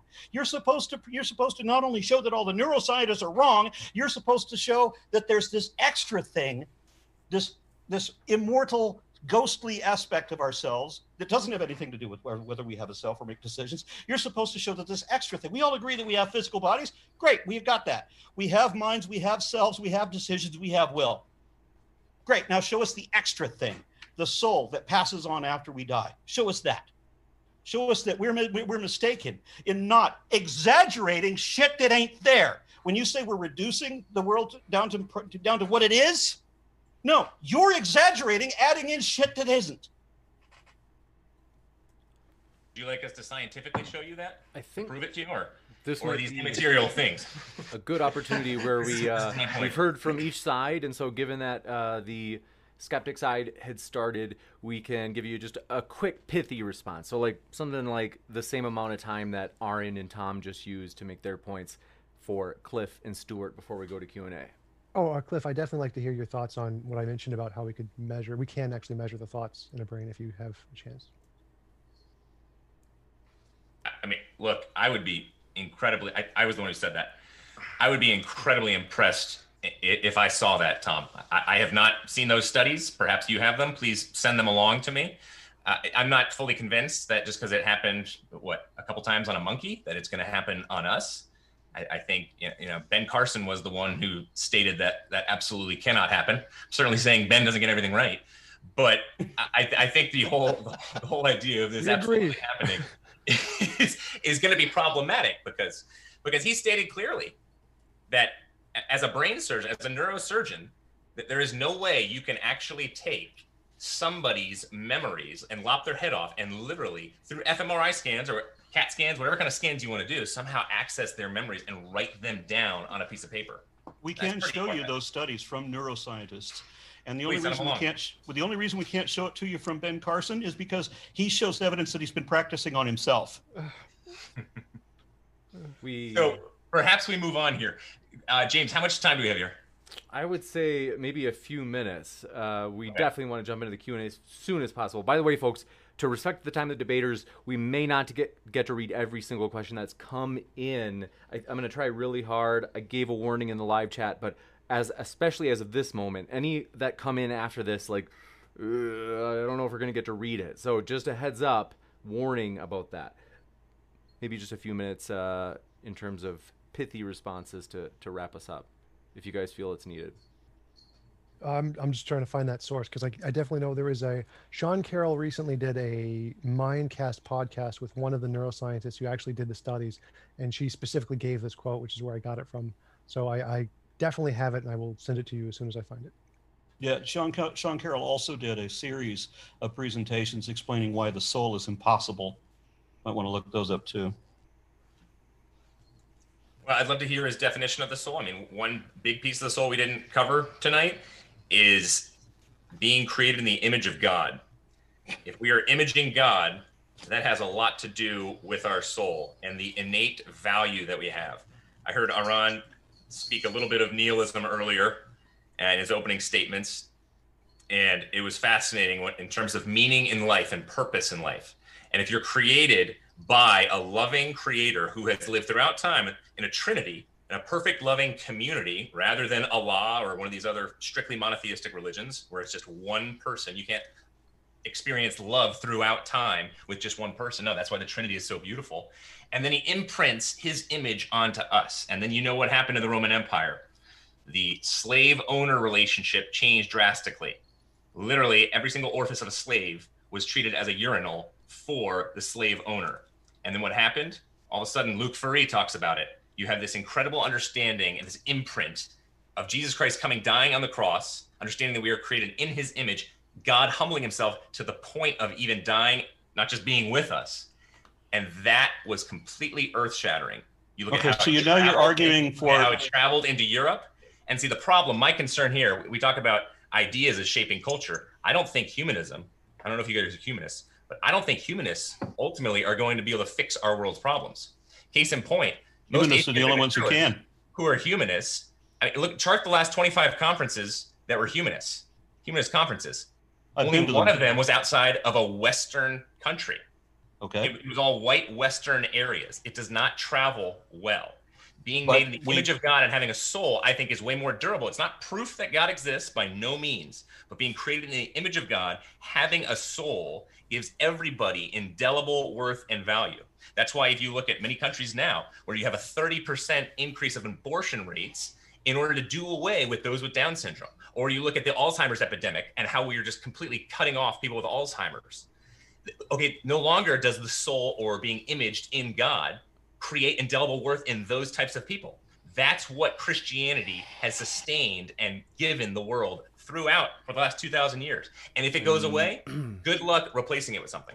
Apart from the misinformation, you also spouted a lot of irrelevant nonsense, but you said nothing that had anything to do with us actually having a soul. No argument for the existence of a soul. You've jumped to your apologetics to a failed belief system, which we were not supposed to be arguing. You tried to argue for a God, which is not supported by any damn thing. And you tried to argue for this belief system that you've assumed with absolutely no question and without any evidence whatsoever, I must add. But you didn't add anything that was an argument that was supposed to be the thing you agreed to come here tonight and to argue for, which is the existence of a soul. And you didn't take us down the whole trail path. I mean, the crazy path of different religions and truth. I didn't have to. You've been fully on soul, right? Yeah. Absolutely not. You have not been anywhere close to focusing on the topic at hand. So don't try and now straw man us somehow, or somehow make this ridiculous claim that we have done this. No. Oh, I'm the one making the ridiculous claim. Okay. I think it was nice that we jumped to different jump into the topics related to the Q&A. soul. We do have our first question. Thanks so much for your questions, folks. Want to let you know, as a reminder, we're a nonpartisan channel. We hope you feel welcome here, whether you be Christian, atheist, you name it. We really do hope you feel included. And so, Matthew Steele, thanks for your question. So I'm trying to wrap my head around it. They said, can you justify the possibility of anything, such as a soul, without presupposing it first? I suppose if you, Cliff or Stuart, want to respond in terms of if you think one of your arguments did or didn't presuppose the existence of a soul from the start. You bet.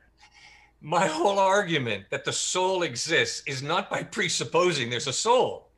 It's a result of looking at your experience of life. Look at how you choose your actions. Look at how you reason through issues. Look at how you make free moral decisions, and look how you self-reflect. Based on that observation of your experience and my experience, the evidence is there is more to you than simply a bag of molecules. There's a you that goes beyond the chemicals, that goes beyond the electromagnetic reactions. There's a real you that makes decisions. Some of your physical instincts are to rape, to hate, to seek revenge. You don't have to do that.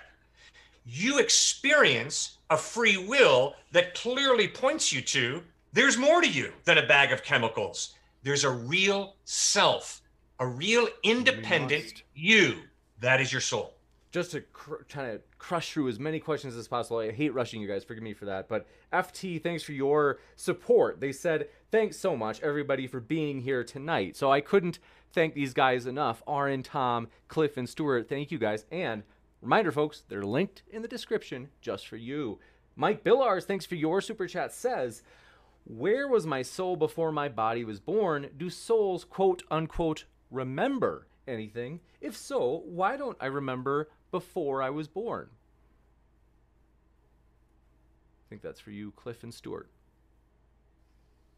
Okay. Go ahead. I'll just give part of it. I mean, the biblical response would be that you are created body and soul at the same time. But it gets back to Aaron's original point.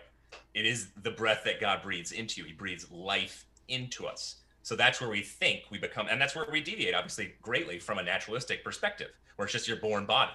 No, God imprints. That's why I just went off on my long monologue on being created in the image of God, where it is a soul that he gives us, that we're created in his image. We have that much value and worth. If you go to a suicidal person, good luck just talking about simply a body and giving them a reason to live. So often I do talk about soul in counseling with people, and how do you know it's your life that you have the right to take?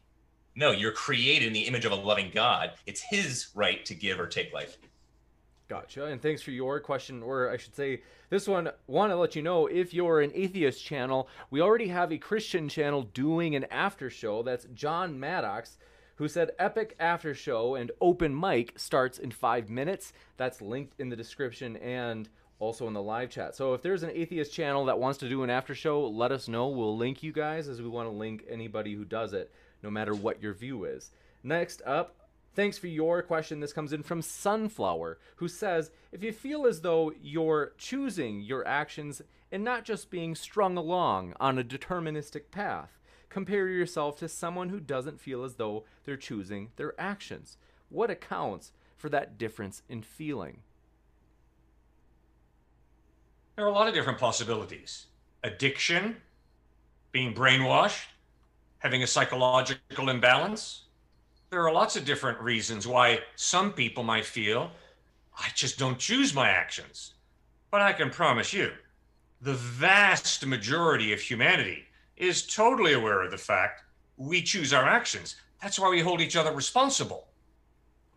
Gotcha. Thanks so much. And thanks for your question. This one comes in from Matthew Steele. I think this one's for you, Aaron. They said, can you present the foundation of your belief system about the fact of reality without using any presuppositions whatsoever?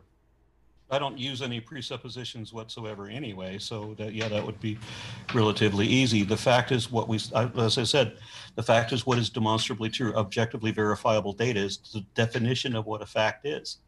Now, Hume gave the argument that we are forced with no choice of our own to make the same assumption that a beast or a baby would, that our senses are providing some kind of accurate information, and anything else would be literally madness because it's impossible to function any other way.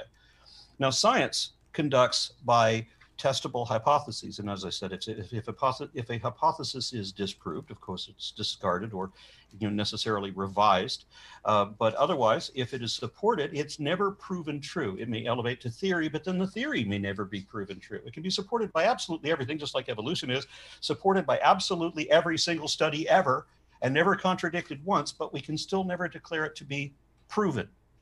So I don't have to have any presuppositions beyond what I'm absolutely forced with no choice of my own to accept. That is, that there is some form of reality, that there are other minds, a mind-independent reality, and that there are other minds independent of my own, and that my senses are providing some kind of truthful information. That's it. I would tend to agree. So I have no presuppositions in my worldview at all. I just start with, I think, therefore I am, and then build knowledge of reality off of that. So I have no presuppositions in my worldview at all. Gotcha. I also don't have a commitment to a belief system. I don't have to believe what I do. I only want to not be fooled into believing something that isn't true. I don't want to believe something if it's not true. And I won't believe something unless I'm compelled to by the evidence. When it gets to the point where it becomes obscene to deny that thing, well, then I have to accept that this is the most evidently supported. But I'm open to be wrong, because if I'm not, wouldn't it be better to be proven wrong, even if it's embarrassing? Wouldn't it be better to be proven wrong in a public display of humiliation than to continue to be wrong? Mm-hmm. Now, Christians don't have a problem with being wrong forever on purpose, but I do. And so I don't want to be fooled by misinformation. I don't want to believe things that are false, that are not evidently true. And every religion makes only two kinds of statements: things that are not evidently true and things that are evidently not true. That's it. None of them can show the truth of their position. Say, beware of false prophets. They come to you in sheep's clothing, but inwardly they're ferocious wolves. Obviously, Jesus was demanding that we have skepticism, that we honestly doubt, that we do not blindly believe. Because if we blindly believe, we will have our lunches eaten by false teachers. And that's exactly what Jesus taught. I do have to give so let's be honest with the text. Let's be honest with what Christ taught. Yeah, I'm always honest. Blindly believe. That's my default position, is honest. I could be wrong. You're not going to find me in any other position than honest, ever. So then Paul also says that there are angels on the earth who are misleading people. Well, how the hell are we mere humans supposed to stand up to an angel misleading us? But if that's the case, then I damn sure am not going to believe any religious prophet at all. You're going to have to show me something more than just your word.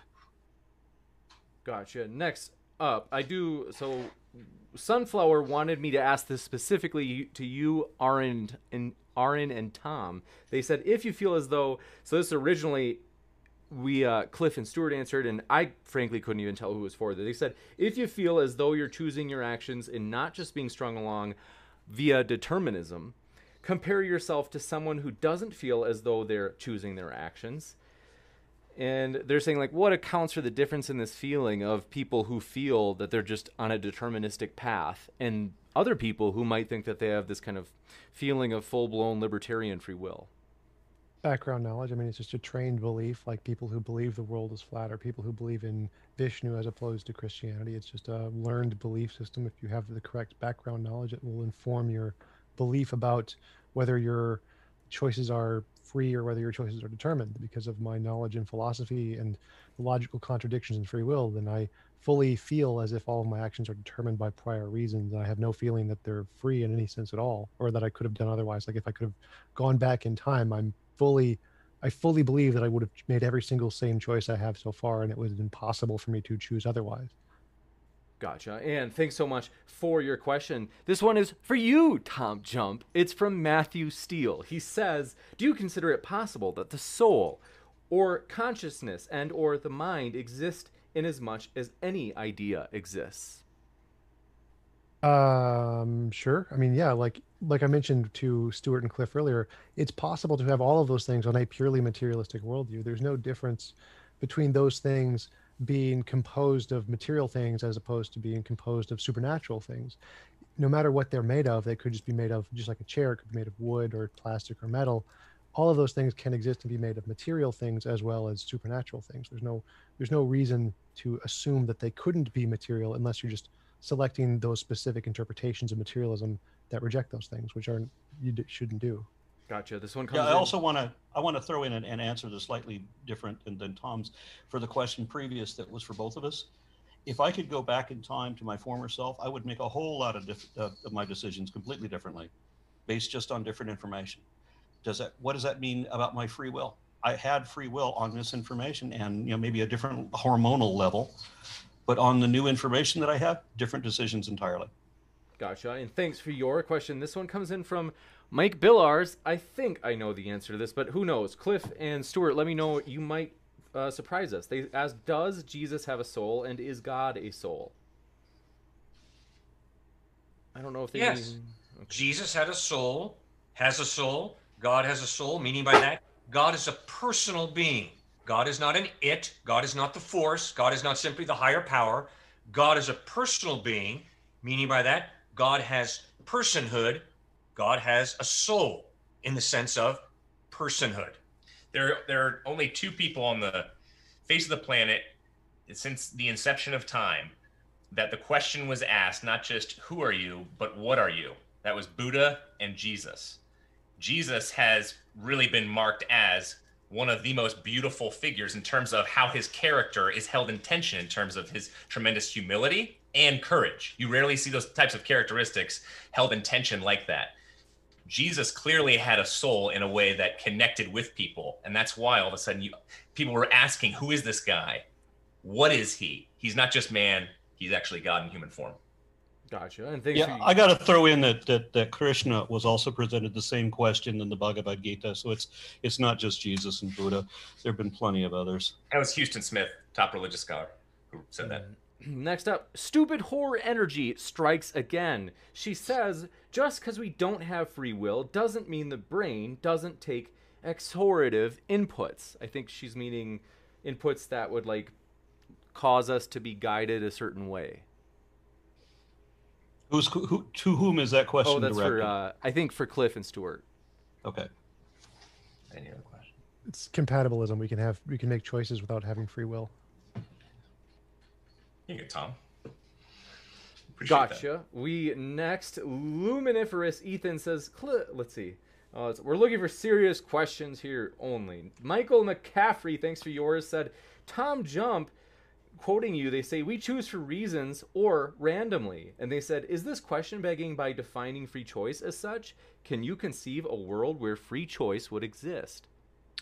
No, it wouldn't be question begging because I'm not asserting this to be like a proof. I'm saying this is the only possibilities I can see. If you can insert another possibility, then that would then, of course, be the option instead. But as far as I know, it's deductive. So it's either P or not P. Either you do something for prior reasons, in which case, if you could go back in time and you had the exact same like physical constitution of the universe, those same reasons would cause you to make the same choice 100% of the time, no matter what. So the reasons are going to determine your choice, Or if there are no reasons, and it's essentially just like a roll of the dice, then if you go back in time, it might come up with a different choice just because it was random. But those are the only real two options I can imagine are logically possible. So I don't think it's possible for there to be a free will unless it's this third kind of mysterious thing out there that hasn't been demonstrated yet, which maybe, but I don't really think so. Gotcha. And on the issue of free will, I mean, we are controlled to a degree by our conditioning, how we were raised. You know, our personal experiences do have a huge effect, not just our physiognomy, but our personal experiences do have an effect on us, but it's not absolute. So it isn't the dichotomy. I know religious thinkers like, you know, black or white, good or evil, you know, either or, but very few things are actually that way. So we have a percentage. It's more like if you're used to playing, you know, role-playing games where you roll the dice and you have like a plus or minus on your roll. That's what it is. You know, your in your cultural upbringing and so forth add a certain percentage, but you still have a degree of your own ability to make that decision. But again, you have to base it on information. So yes, it's arguable how much free will we have. You bet. Gotcha. Next up, in a purely materialistic universe. Let's see. John Maddox, thanks for your question. Said, let's see. Come to the after show, and that's linked in the description. Let me know if there's an atheist channel that wants to host one as well. Alan Green, thanks for your question. Said, shouldn't our predecessor species, Homo erectus, also have a soul, since evolutionary mutations were slow and gradual, and their predecessor, and so on? So I think they're saying, from an evolutionary perspective, shouldn't it be the case that you could think of organisms having a soul on a spectrum type basis? Or what would you think, Cliff and Stuart? I think this is for you.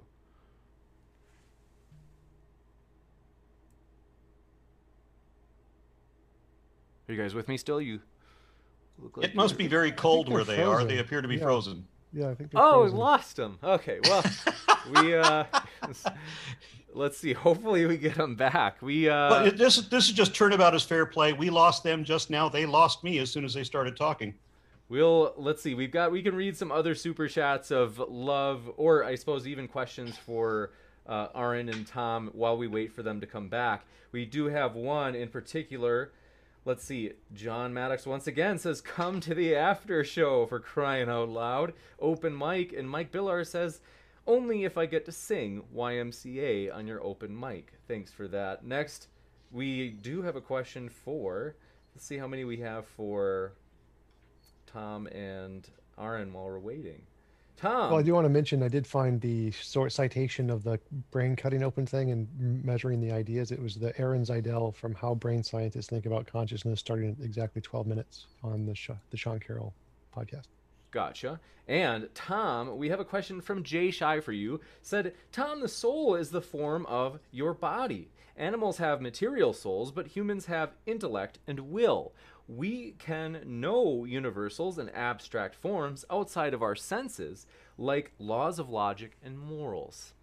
Laws of logic are a language made up by humans. They're not universals in that sense. Universals, I'm a conceptualist, so they just exist in our head. They don't actually exist in the world. So logic is just a language we use to describe the things we experience in reality. They don't exist independent of humans. Animals also can use rationality and reason and language. So all those things you mentioned, they can do it too, just to a lesser degree. Next. That's really cute. All right. What kind of dog is that, Aaron? I can't hear. I got nothing but barking here. Shut up! Gotcha. Okay. Let's see. Shut up. Sassy. Next up, we do have one. We have one for Aaron while we're waiting. Let's see. I think, yeah. So this is from Fire Mouse. Thanks for your question. Said, Aaron, you shut up. They said you absolutely. Let's see. Well, I think they're asking, Fire Mouse is asking, why did you mention that there were hundreds of people that believed the particular statement? I can't remember what it was that you mentioned they believed. Oh, I said it was consistent. There was not one person out of hundreds who said, oh, that's a good point you have. No, that's absolutely every single person said, well, that was stupid. Gotcha. And it looks like we have Cliff and Stuart back. Stoked to have you guys. Sorry about that, guys. We've never They must have prayed for a better connection. We're glad to have you back. We have questions for you. We've gotten to read a few while you were gone for Aaron and Tom, and so we will jump right back to where we were. And I will adjust the cam, but in the meantime, I'll give you guys a question. This one comes in from, let's see here, Awkward Saint Senior. Oh boy, maybe someone else can let me know what this means. It says, proof of soul Killian aura photography. Our energy field, aka soul, end debate. Soul is energy. Tom, Please let me take this one. Okay, go ahead. Kirlian photography was the thing that fucked me up more than anything else. I was a 12-year-old boy. I was watching In Search Of, and they showed this thing where they had Leonard Nimoy as the host. And for whatever reason, in 1974, as a 12-year-old, I thought everything Leonard Nimoy said sounded logical. Right? So, but he's hosting this show. It's supposed to be a science documentary. That's how it was built. But it was science fantasy. They made all of it up. And I didn't know that. So I thought things had to be vetted before they were on TV.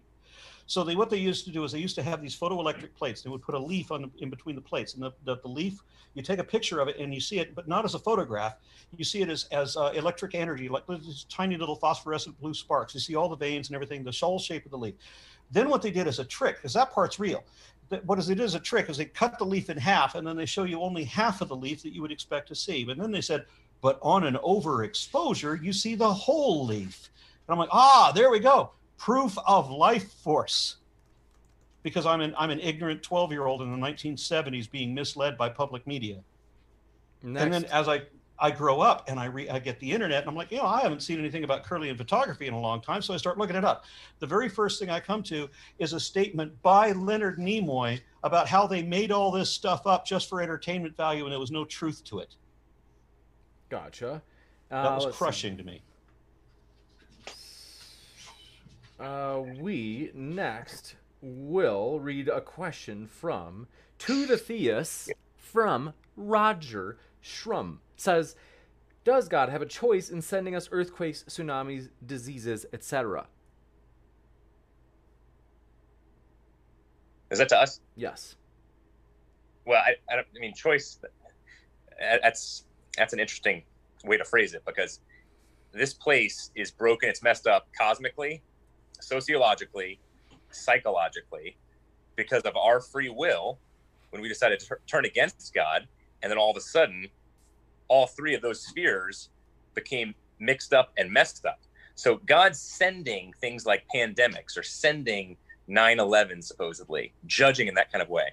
I think God certainly corrects now, but the judgment was ultimately put on Jesus Christ at the cross.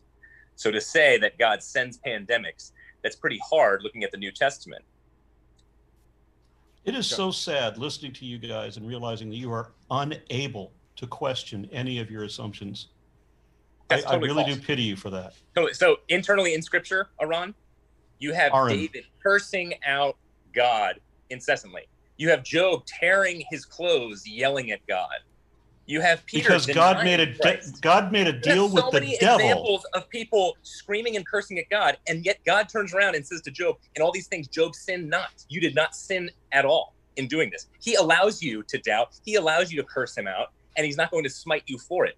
I do doubting all the time. It's actually what grows my faith. That's why this discussion is tremendously enlightening for me intellectually, but it's also. Then why can't you question any of your assumptions? What do you question? I mean, have I been questioning them less than you? You have not questioned at all, where I have. I've had to change my entire religious position multiple times over my life. You have not. I ditched my faith in my freshman year of college. I pretty much ditched my faith. That's when I went on a search. But then I found something. For what?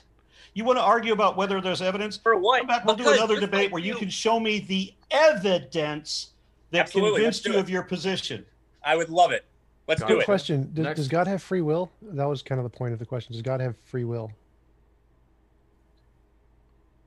I think that is. No, God does not have free will because he can't decide to forgive unbelievers. Let's hear from Clifton Stewart, and then we'll jump to the next one. All right. God obviously has chosen to partially limit his power by giving us a free will, which means I can take my hand and smack someone in the face. That is not God smacking him. It is me choosing to smack the person. God has partially limited his power by giving me a free will. Next, John Maddox, thanks for your support, says, hit like on this debate. It's epic. All credit to the speakers. Thanks, guys. And then they said, come to the after show. Next up, Luminiferous Ethan says, let's see. I think this is more in response to the last person that asked that question that Aaron, you took on the Killian aura. So Kirlian photography. They said, how many kilojoules is your soul? Energy is measurable, a soul is not. Am I understanding right that that's probably responding to that? It could be. Okay. It's very rare that you get a pseudoscientist to use any kind of to state anything that is testable at all. Yeah, I don't think that was a response to the Kirlian photography. I think they're asking them if it existed, it should be a measurable energy thing. Why isn't it? Yeah. Cliff and Stewart, is the soul a measurable energy thing? No, it's not a thing. The brain is measurable. The soul is immeasurable. Gotcha. And the soul is an immaterial entity. Sohan D'Souza, thanks for your question as well, says, Cliff, okay, so what would the way Tom lives his life look like if he did not choose his actions deterministically?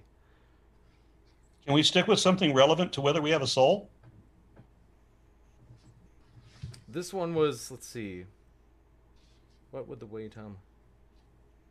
Yeah, I think that's true. That's fair game. In other words, to say that it's not quite within the topic. So Flamio, thanks for your question, said, induction and faith are synonyms. No one can point to a soul. Let's see. Again, maybe not related. Then everybody's on induction and faith. Let's see. It's just funny because the only time that I ever thought... Yeah, I've made the joke many times that the only time I ever thought I have a soul is when I listen to really good blues guitar. Very nice. And you were a heavy metal guy.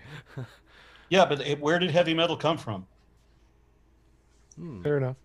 Next, Hillel Hinton Williams. Let's see. They say, I agree that we can't point to a soul. Induction and faith are not synonyms. So appreciate that. Sunflower said, Tom, can you hypothetically calculate every action someone will make in their future? If so, what happens if you do? And then show them the data. Could they choose not to do what the data dictates?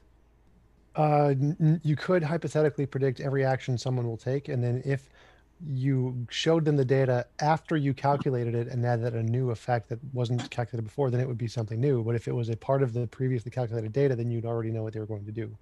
Gotcha. It's how people manipulate people. Next, Sohan D'Souza says, for Cliff and Stewart, soul pilots bodies non-deterministically. Equals energy being pumped into our universe ex nihilo to nudge electrical signals off fully deterministic signaling pathways. So where's this energy? I think that's the same question before. One of my main points has been not that the soul is supernatural. We all have souls, part of the natural world we live in. But the existence of the soul smashes materialism, which teaches all of reality's matter and energy. The existence of the soul is not supernatural, but it points us to a supernatural God. Next. The description you gave by your definition of a soul is what we materialists already accept. So now you're changing the definition again. You're saying that the soul is natural or is material, and so it is the self. It is our ability to make reasoned decisions, which we already understand. No, I never said the soul is material. The soul is immaterial. But what it's does part that of the mean? natural world. What does that mean? I think that there are many parts of the natural world that are not material. Like what? Mathematics. We do. Mathematics. We have to keep like moving. Justice. Like love. Matthew Steele, thanks for your question. I hate to rush you guys, so sorry, but just because we've got a lot of questions. We're almost near the end. They said, why are you conflating free will with a soul, Cliff? And what is your justification for doing so? The soul is the person that goes beyond the biology. So the person is a soul, a human being, created in the image of God. God loves you. He treats you and me seriously. He loves us and respects us. He loves us and respects us so much that he wants us to spend eternity with him in heaven. That's why Christ died on the cross, to forgive us and to give us eternal life. In other words, my body changes molecularly every 7 years. It's a total remake. But my soul, my personhood remains the same. I am still Cliff. I am me. You are you. That shows us that there is more to reality, more to the natural world than simply molecules and energy. How does it show that? Personhood. We must move into the next question. I hate to do this, but Sunflower says bricks can turn into walls, but can bricks turn into humans, Tom, without a proposed method or mechanism of how the emergent property in question arises or forms? It's baseless to describe conscious rationality as an emergent property. No, it is not, because we know that emergent consciousness exists even in unicellular microbes, and we can demonstrate that in laboratory studies. Gotcha. And Sebastian Shaw, thanks for your question for Cliff and Stuart, said, when does the soul come into existence? I think they we answered that. We covered that. Gotcha. And Alex Gross, thanks for your question, said, Cliff and Stuart, let's see. That's more of a trolling. Ricky Dicky Dong, let's see, thanks. Says Aaron. What was his parents thinking? Says Aaron, I was once a follower of Kent Hovind. Thank you. It sounds like you've persuaded him out of following Kent Hovind. By the way, Kent Hovind may be back. I don't know. It's like Todd Malikoati, thanks for your question, said, would Stewart say it's not his body to choose to a terminal patient in horrible pain? What is going on, they said. I mean, that's radically different, is it not? I mean, I think the fluidity of sex, even Cynthia Nixon talked about that, who led the liberation movement of sexuality in New York City. She said, I've been bi, I've been straight, I've been it all. And I know for a fact there's sexual fluidity. And my point with transgenderism was simply, when I counsel, for example, transgenders, so often it's social pressure. And this was Cynthia Nixon's point in dealing with sexual identity. We think it's just deeply a part of us and no one should ever impinge their beliefs or opinions on it, when actually there's so much social pressure to conform a certain way with our sexual identity. This one guy who became a woman said to me, I asked him, so why do you think you are trans? Why do you think you are making this change? He didn't say anything about this soul that somehow has been in existence and pulling him both ways since his inception as a human being. Instead, he said, oh, most of my friends are trans. So no, there's a tremendous social pressure I find in it. Gotcha. And thanks for your question. This one comes in. This is more of an objection from Moyette Morgan. Says, if consciousness equals a soul, then soul requires a soul. Does anybody understand what they're trying to get at? I think he's saying that what Aaron did earlier, that if you're only just defining consciousness as the soul, then it's just circular reasoning. You're not saying anything different. But I think it's different. Cliff and Stuart are saying that there is something additional there. Maybe it's clarifying on what he said earlier, that we're souls. Souls are not supernatural, but God is supernatural, but God is a soul. Maybe that's partially what the question's about. Gotcha. And thanks for that. Language and Programming says, what is the definition of a soul? How can you make any assertions about a thing which hasn't been clearly defined? Otherwise, it's just a word game. And we define soul as personhood, personality, individuality. It includes free will. It includes conscience. It includes intellect. It includes emotions. It includes a deep desire for meaning and purpose in life, to understand meaning and purpose in life, which is obviously intangible. It's not a physical thing you can put in the bottom of a test tube and scientifically analyze. It's immaterial entity that has intentionality and it has intellect. So what he's saying is that every diehard materialist who believes in only the physical matter and energy, that's it, that's all, we all have a soul, because we have this belief that, or we have this position that is that's what we have a self that is completely supported by a purely physicalist view. He was supposed to argue for an immaterial soul, was the way I thought that this debate was built. Yeah, that's what I've been arguing for, an immaterial soul. That's intellect, emotions, conscience, will, consciousness, the ability all emergent properties of the physical brain. None of that is material. All of it is physical, is emergent properties of a physical brain. Called a soul. All of that is emergent properties of a physical brain, limited to humans by definitional fiat, but still entirely physical. We obviously disagree. So we'll have to respect. We weren't supposed to come into a debate to agree to disagree. I came into this debate to show scientific evidence that contradicts the belief in a soul. I have done that. And No, T. you've Jump not. did. No, you have not. I did. No, you didn't. With my references to neuroscientists showing different study, and T. Jump did the same thing. References to neuroscientists showing different things where physical causes can change the mind, change the decision, change the personality, change the perspective, change the agreed on that. orientation. Physical changes can do anything possible to change the self as you We define it. What happened in this debate is you came in with a straw man argument wherein you falsely assumed that the self could not exist, knowing somewhere in the depths of your being that we believe that ourselves exist. So you know that your argument had to have been flawed from the get-go, but you came through it anyway, even after both of us corrected you again and again and again. You kept repeating the same mistake. God loves you, buddy, and I sure hope you're going to come to know Christ. All right? And I also would encourage you to think more deeply about what we've talked about tonight. Because you have Next attacked time the you straw have man. me debate somebody, make sure to You've get an attacked the straw opponent man. who understands the topic. Next So, up, Iran. Jamie. Okay, James, go ahead. It's Aaron. Aaron, sorry. Jamie Russell, thanks for your question, said, did Aaron just affirm he chooses what he believes? Wouldn't that be a denial of determinism? I am not bound to a particular philosophy. I am an explorer. I don't know. I'm learning. Okay, so I don't have to adopt anything because these guys say I have to. They say I have to be a relativist. I don't know why they would assume that, but so far everything they've told me that they assume is I didn't say that. demonstrably wrong. So I'm not going to put a lot of stock in Ask their the question. assumptions. I asked it. I didn't say that. I think you did say if you're an atheist, you should be a relativist. I think you did say You that. said I asked had if to he be. was. I asked if Yeah, he was. I typed it down. I typed it down as one of my responses because you said that as an atheist I would have to be a relativist.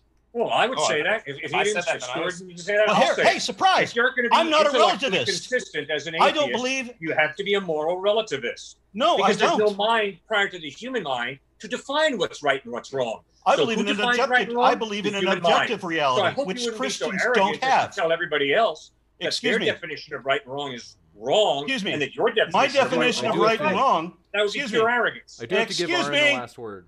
My definition of right and wrong is objective, where you, as Christians, do not have an objective morality. You don't have a definition. You don't even understand what reality, what morality is. You have to listen to whoever is pretending to speak for the Magic Imaginary Friends' personal subjective opinion about You it. need transcendence to get objective We must morality. move to the next one. Mike No, Billars, you don't. we You just must have to move- know what the fuck you're talking about. We must move to the Oh, next have a one. definition. That's Mike- interesting. That's Mike- quite the claim there, bud. God is Mike- with us. Yeah, really. and I can Mike- back it up We're talking like I God can here everything now, all of a else. sudden. One second. It's a Let's good get to feeling. this You should next try it. question. God is all of a sudden. Gentlemen, all right. Mike Billars, thanks for your question. Said, they said Stuart and Cliff, you had just said that the soul is created when the body's created. So was Jesus created when he was born? No, Jesus has an eternal soul. He's the eternal God. So Jesus has no beginning, no birth date, except as a human being. When he stepped into space and time, he had a birth date then, yes. But no, Jesus is the eternal God who has always existed, has a soul, a personal part of him. Do you want to point out the contradiction to him, or you want me to do it? We must move to the next question. I have Okay, to. we're going to skip the contradiction then. Let's see. 100th Monkey said, for Cliff and Stuart, how do you explain a head injury producing two separate personalities? We acknowledge that a human being is both physical and immaterial, non-physical. The Gotcha. soul is the non-physical, and you can alter a person's thinking by having a lobotomy. President John F. Kennedy's sister had a lobotomy. It did not go well. It was a medical failure. And that dear woman suffered for the rest of her life. Medically, when there are chemical imbalances, when there are psychological sicknesses, we try and introduce chemicals in the form of medicine. We will even have, in the past, have tried to do surgery to correct what is broken and what is fallen. That is a biblical view of living in a fallen world, to love people, to try and bring healing to them with good medicine. Next up, Jamie Russell, thanks for your question for RNT Jump, who asks, when people die, what is the physically different part on their body in light of the difference? when they die? The brain chemistry begins to deteriorate and stop functioning. So it's just the biochemical process in the brain is the difference between a live body and a dead body. Gotcha. And I want to say thanks so much for your questions, everybody. It's been a true pleasure. We do, oh gosh, got a couple more quick. Jay Shy, Tom Jump, what do you think of Aristotelian hylomorphism? No idea. And then Gabriel K, thanks for your question. Last one, folks. Said if oxygen and hydrogen, both gases, can turn into water, they're wet. Please tell me at what point a complex biological system can't yield consciousness, please. I think that's for Stuart and Cliff. I missed it. Sorry. Say the second half of it. I think they're saying the emergent property of water, basically of oxygen and hydrogen both being gases, and yet you get this wetness of water. They say it's an emergent property example. So they say, please tell me at what point a complex biological system can't yield consciousness, please. I am convinced that life comes from life. That's more reasonable to believe that. It's more plausible. I am convinced that consciousness comes from a living being. That is more reasonable, more plausible. And I am convinced that morality and understanding of right and wrong demands some type of intelligent mind. If it's just the human mind, then morality is obviously relative. For me to say my opinion of what's right and wrong is the right one is total cultural elitism or my own individual elitism. The only way that I can say and understand that there's an objective moral is by understanding that the mind that's eternal, the eternal God, has created this value and has given me a conscience and a rational mind that can understand that value. Next, Mike Billars, a perfect super chat to end the night, said, thanks, James. Thanks to the debaters especially. And I could not agree more. They are all linked in the description, folks, so you can hear plenty more from all four of our guests. We really appreciate these guys. This has been an epic one. People really, seriously, guys, there's so much positive response. People loved watching this. So we just want to say thanks, guys, for being here. Thank you Appreciate so you, much. James. Thanks so much. Real privilege for us. Thanks for having me. Thank you. With that, folks, keep sifting out the reasonable from the unreasonable. If you like juicy debates, hit that subscribe button as we have many more coming. Thanks, and have a great rest of your night.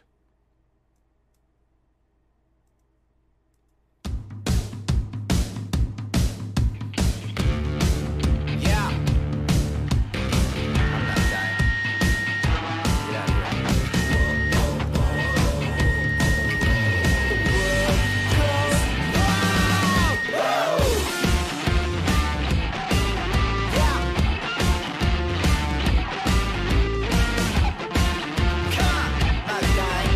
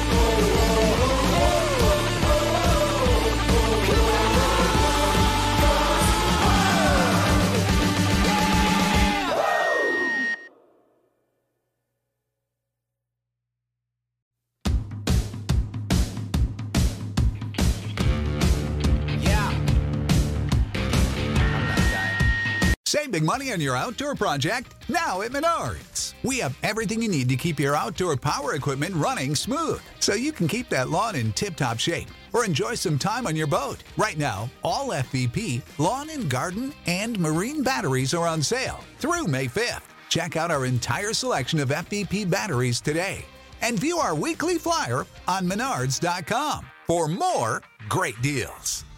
Save big